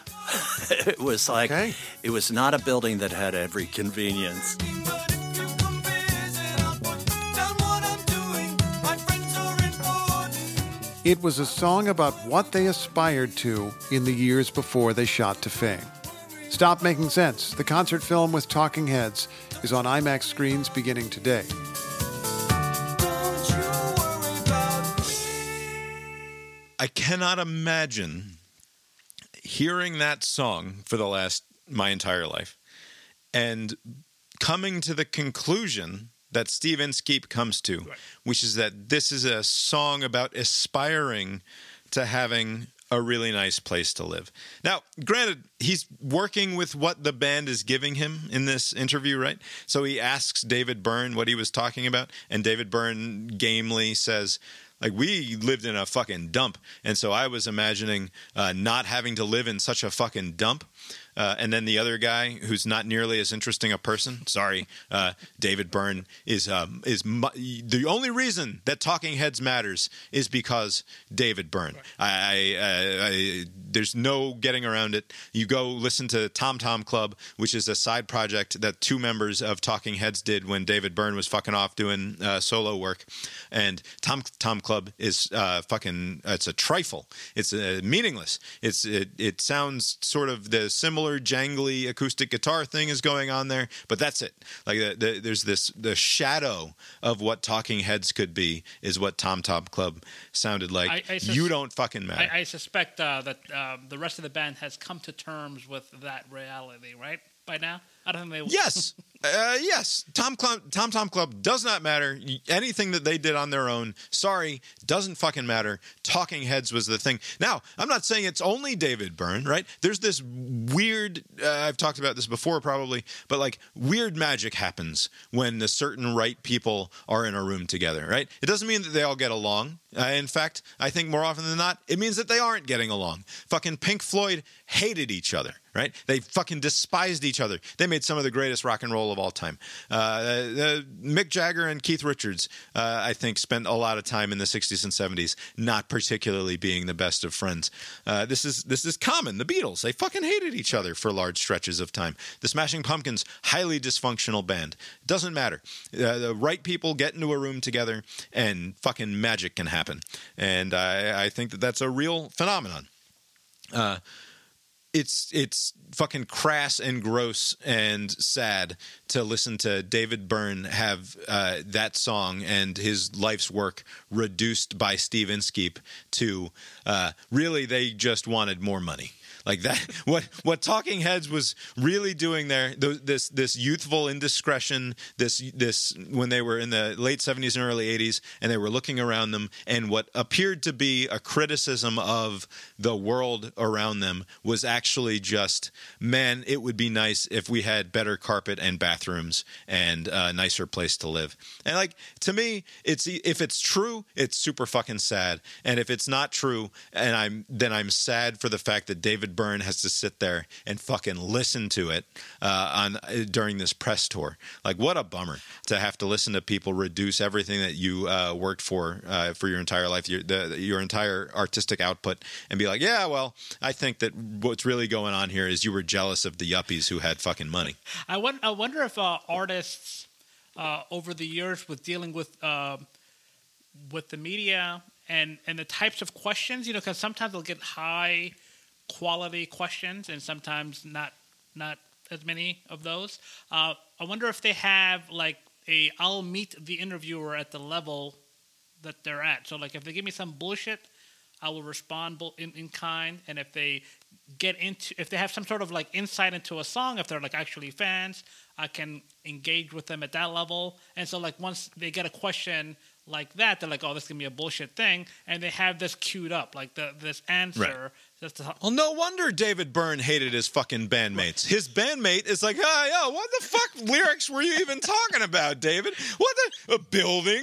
Who's even like you've lived with this song in your head for 45 years. You've known the guy who wrote it your entire life since then, and your answer, your reaction to thinking about that song is, oh, that fucking David Byrne's a real weirdo, isn't he? It's like, no wonder David Byrne fucking hated your ass, you stupid asshole. His animosity towards the other members is noteworthy, Bob. What is your problem with it? Highly justified, obviously.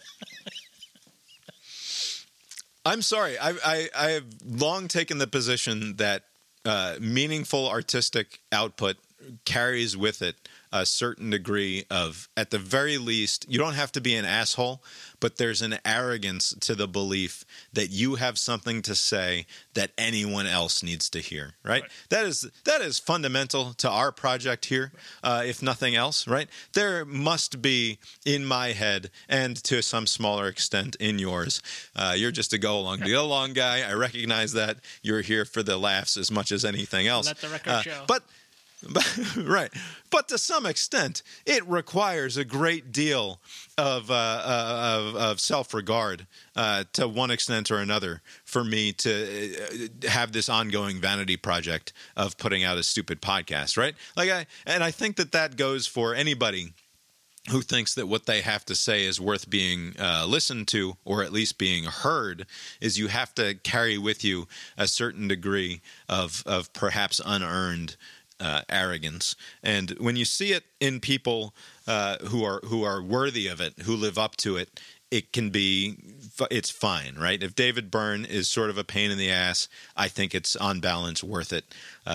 For some other, if it turns out that like Dean Koontz is a real fucking prick, like it's less okay, right? Or if Bret Michaels turns out to be a real shit eater, well, that would be on brand, probably, right?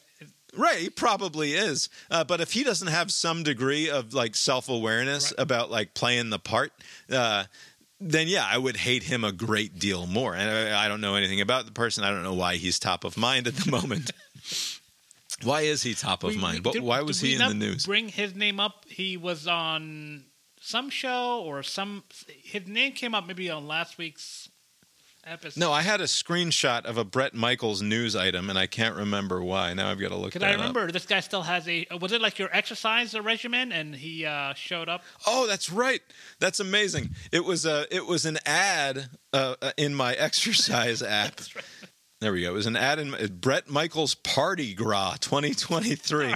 Meet Bret this summer on the Parti-Gras. Package is available, and then you have to click on the app to see what the fuck's going on there. It's like, yeah, you've really figured me out here, you exercise app. I'm doing this fucking hour of push-ups in order that my body can be in such phenomenal shape that I'm willing to go spend money to hang out with Bret Michaels at Parti-Gras 2023. By the way, I mean, this is besides the point, but Parti-Gras, I imagine, is a play on words on the Mardi Gras, right? The Fat Tuesday, with the whole Catholic Yeah, thing. well past Mardi Gras 2023. Yeah. Right. So Parti-Gras, it's weird that they have this Parti-Gras in the summer. Like, you think it would have it timed around the goofy Mardi Gras, but I don't know.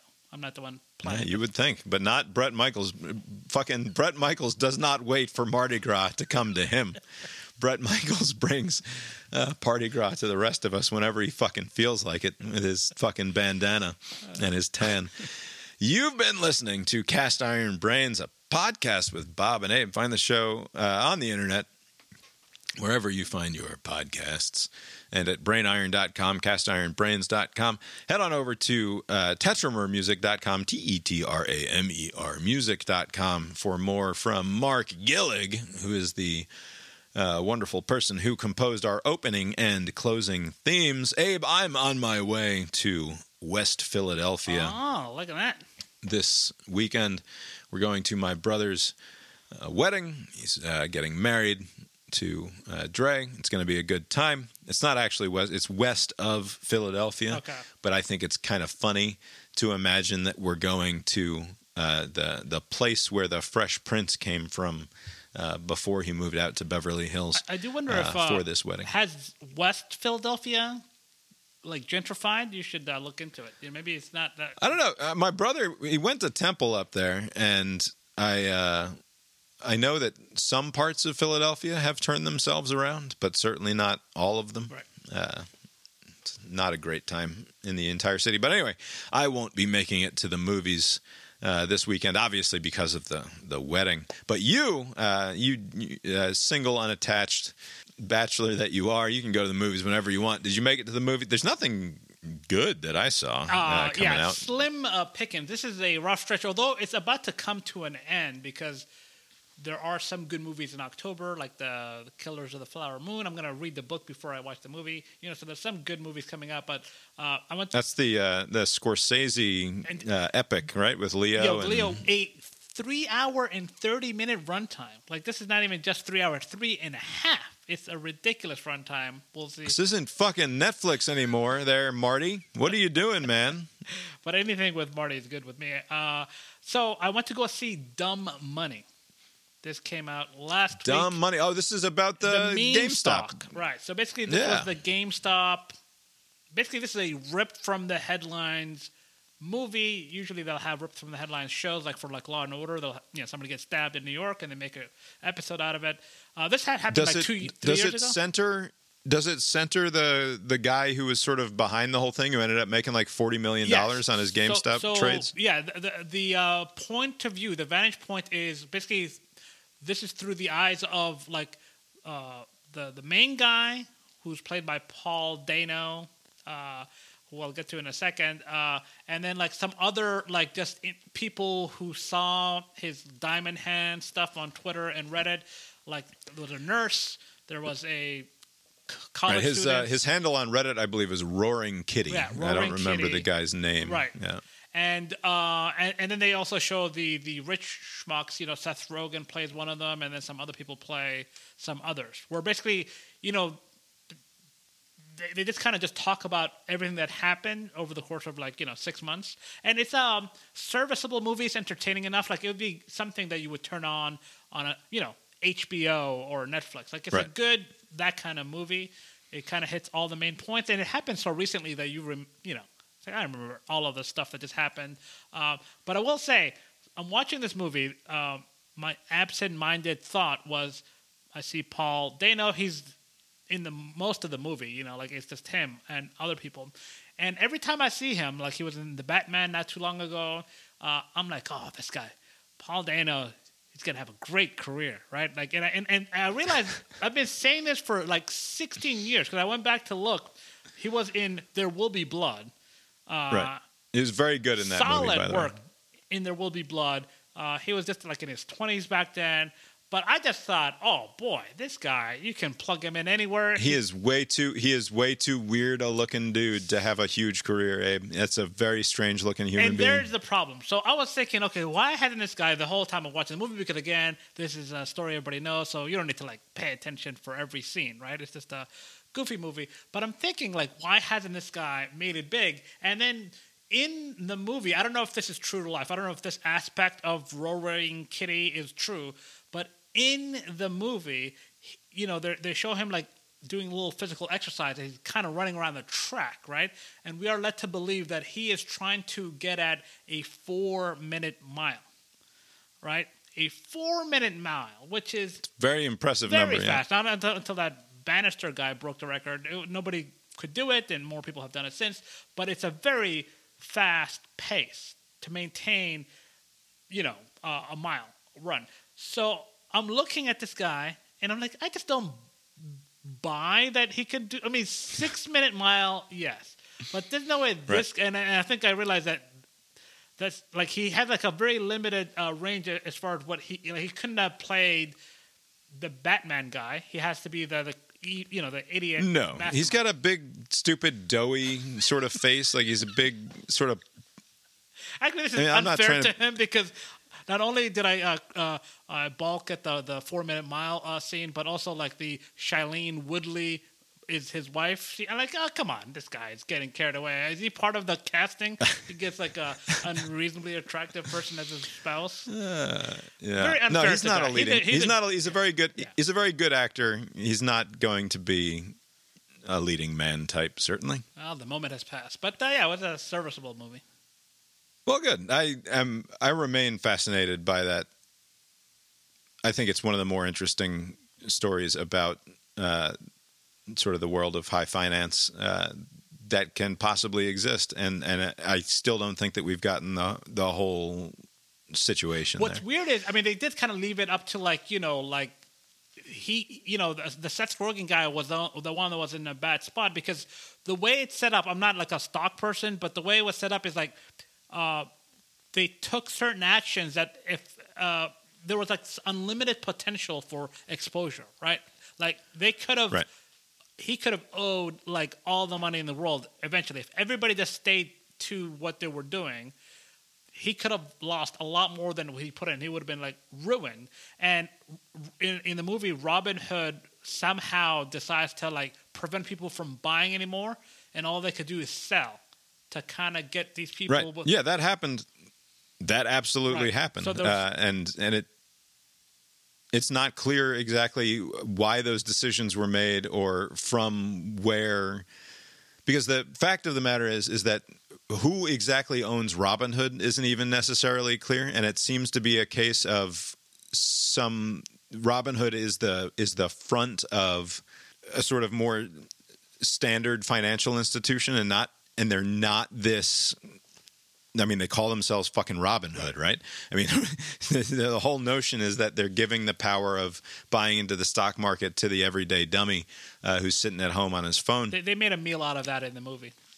So these fucking assholes. Yeah, I'm sure they did. But the question of who's actually making those sorts of decisions about all of a sudden you're not permitted to buy any more of these certain stocks, you're only permitted to sell them is very strange, right? And the sort of thing that like the SEC and other regulatory authorities should be looking into and getting to the bottom of. And it's not clear that they ever did. In this part, I forgot. I mean, this is only a couple of years ago. I forget a lot of things. This is a recurring theme in my life. But the Paul Dano guy, to demonstrate his commitment to this cause, he would, on the Reddit page, show that he's still invested, right? So basically, like, and that kind of galvanized everybody, and that gave everybody the confidence to also get in on it, right?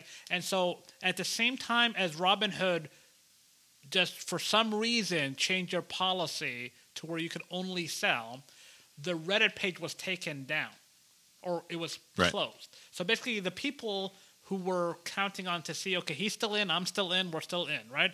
Diamond hands, blah, blah, blah, blah.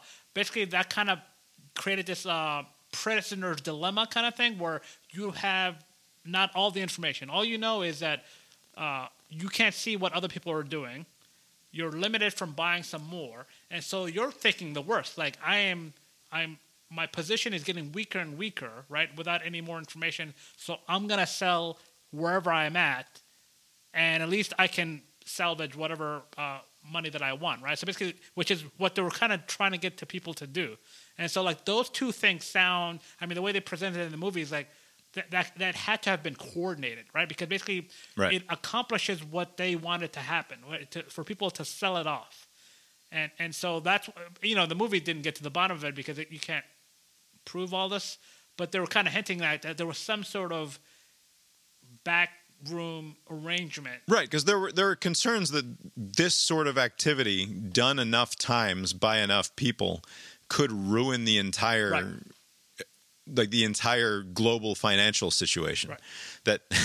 That if you are able to act in concert with hundreds of thousands or millions of your fellow citizens to basically find where Goldman Sachs and these other massive financial institutions have placed their bets, and then simply stand in opposition to those bets, that the way that there are functions in the market that allow you, if you are acting in solidarity with other people, to sort, as you're saying, the amount of money that they can lose, that they could hemorrhage, is infinite.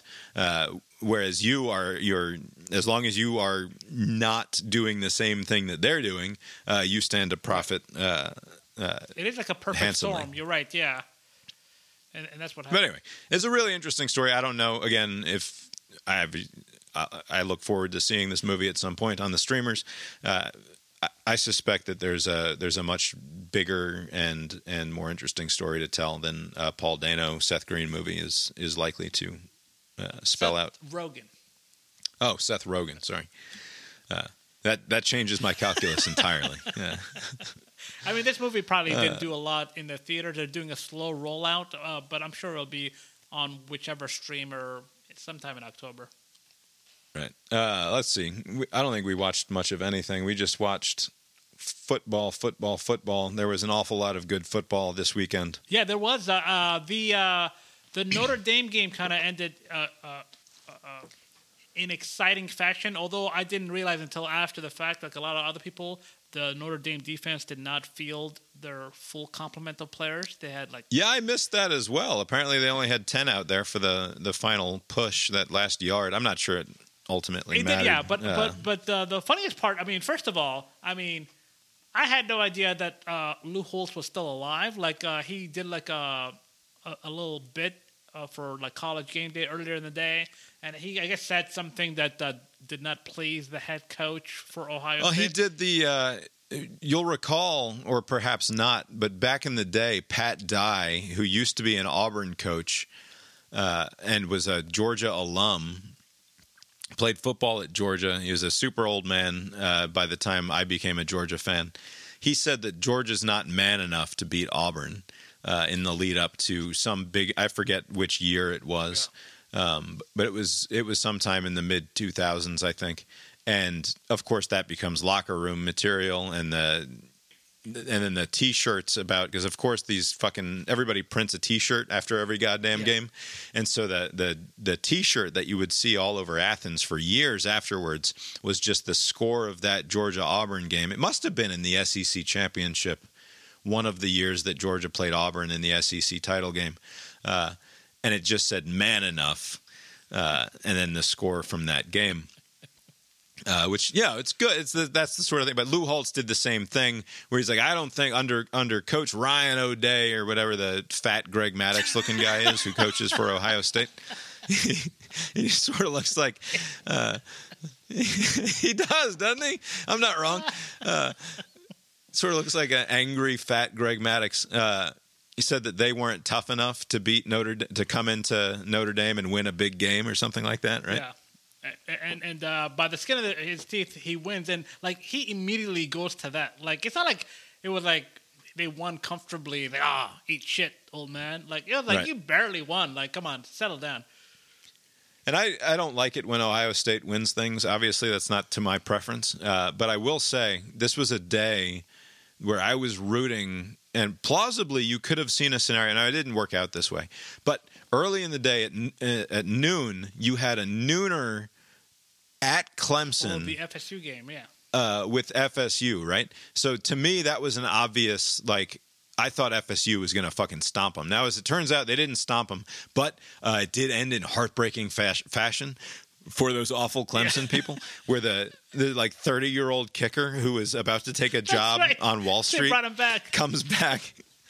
He comes back.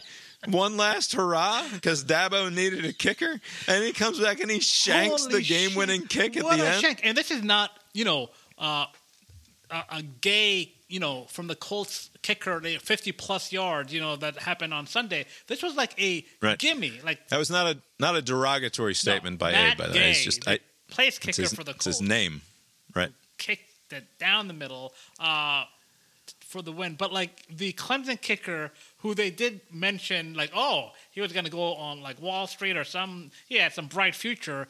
And old Dabo was like, we got to come back, bringing the band back together. We need what are you going to do this year anyways? What are you talking about? He brings him back, and what a shank. What a shank. Anyway, so we have the nooner, and I thought, really good chance that there's going to be a bunch of sad Clemson people in that stadium, right? And this is what I root for in college football. Is the ideal scenario is that large 100,000 people full stadiums of people that I generally don't care for will be sad at the end of the game. This is the ideal outcome of a college football game. I thought we were going to get a sad Clemson stadium followed by a sad Alabama stadium because Alabama was home against Ole Miss, and I really felt good about old Lance Kiffin going into Bryant-Denny Stadium there and getting a win in Tuscaloosa. Turned out not to be right. Ole Miss really shit the bed and let me down. But then later in the night, I wasn't rooting for Ohio State, the best obvious outcome is for a stadium full of Notre Dame people to be sad at the end of the night. That's what you hope for, and that's what I got ultimately. So 2 out of 3 ain't bad in that regard. Also, and it was Notre Dame, stop it with the Oregon colors. Just wear your normal colors. Yeah, the color. This is classic old man complaining about shit. But I caught a glimpse of the Rams playing tonight while I was trying to watch the Eagles, and the Rams were in just bright blue leotards. Like, what are you doing? Yeah. Wear normal goddamn clothes or uniforms. We have one color for the pant and one color for the top. That's what a uniform looks like, not the jammies. You look ridiculous out there. But yeah. Really fun weekend of college football. Probably for the first time has there been a situation this year where it's like, man, I don't know which game to watch. There's like 6 games on right now. That would be really fun to watch. And also, Dion, Coach Prime, gets his ass kicked out there in Oregon. Destroyed. Yeah, no, this was the best slate of games for Saturday. I'm not sure if there'll be. I'm sure there's usually like one more weekend like this, like in October, November, before the end. And then the NFL was fun, too. I didn't watch really anything. I just placed my bets and then went about my life. But I tuned in late to catch some highlights, and I look at my phone, and it says that Miami has scored 70 points. And I thought, that can't be right. That must be some sort of mistake. But no, they beat Denver 70-20. Over 700 total yards. They could have tied the record, but they just kind of... They could have beaten the record had they tried. I think they still had like 6 minutes to go when they got the ball back and they moved it handily down the field. They easily could have scored an 11th touchdown, but their coach was like, he said something in the interview afterwards about karma. He's like, we don't want to be that sort of team. He's like, man, you put up 700 yards and 70 points and you're worried about karma? That's Sean Payton over there. Sean Payton is a bastard, and it is totally fine. Like this is you're confused about karma because this is karma coming back for Sean Payton. This doesn't concern you, Mr. Coach of the Miami Dolphins. Yeah. Get your fucking points. This is about Sean Payton's karma, not yours. Very tough start for Sean Payton, who talked a lot of shit about the former coach who was terrible, and now he's also terrible. Like, what was the... fantastic. And now, like, the shit bowl is coming up this weekend. The putrid Broncos versus the putrid Bears, who also got, like, destroyed by the Chiefs. Like, it's going to be a rough watch this upcoming weekend. The Russell Wilson contract is not looking any better, is it? Anyway, we are, as I said, we're off to Philadelphia this weekend for the wedding between the Andrew and the lovely Dre. Should be a good time, but we will be back to record fresh next Monday, hopefully. We're also going to see on Sunday. We have a crazy weekend. So we have Thursday, the drive up, rehearsal, etc. Friday is the wedding. Saturday, we're hanging out and doing post-wedding family activities. We drive back Sunday. Sunday, we have to go to a Dropkick Murphys concert. We have to, Lori.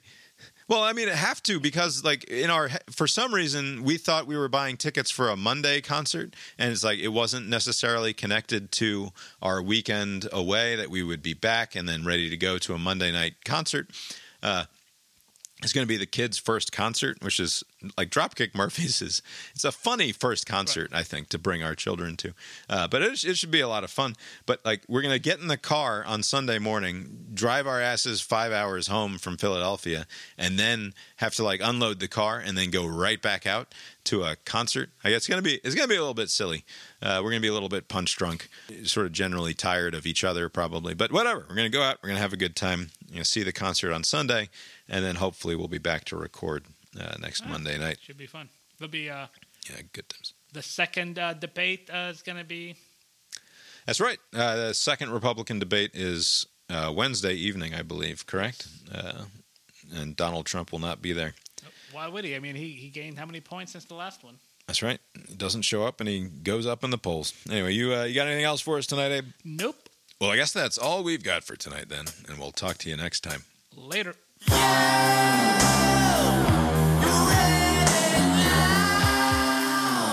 That will get people engaged, and it's kind of like that. Show me the incentives, I'll show you the outcomes. These companies just want people to be on the site, right? So whatever, right.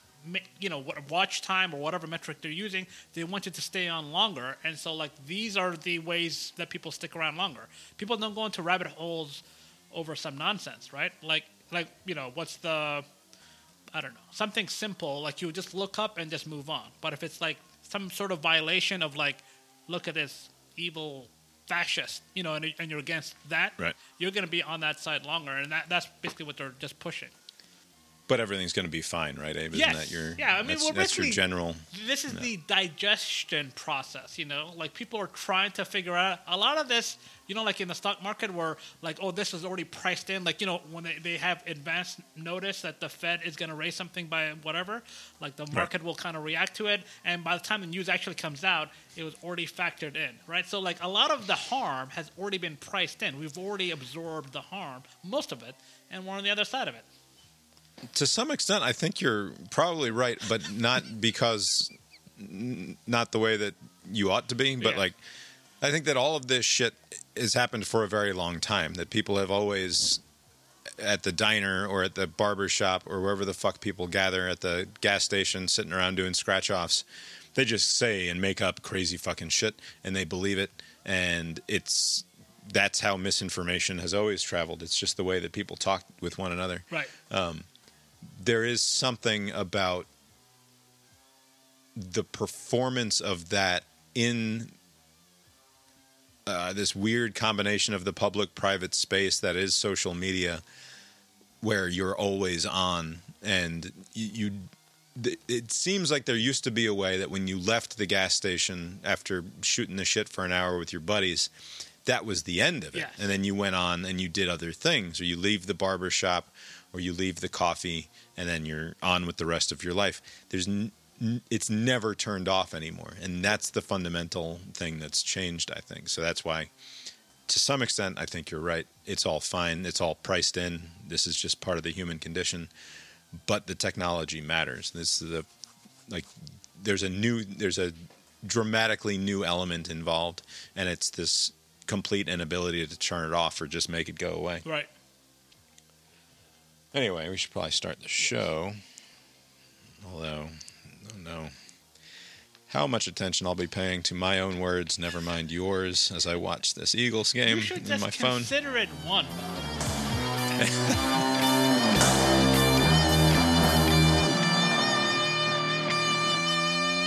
The proceeding was created with 100% human content.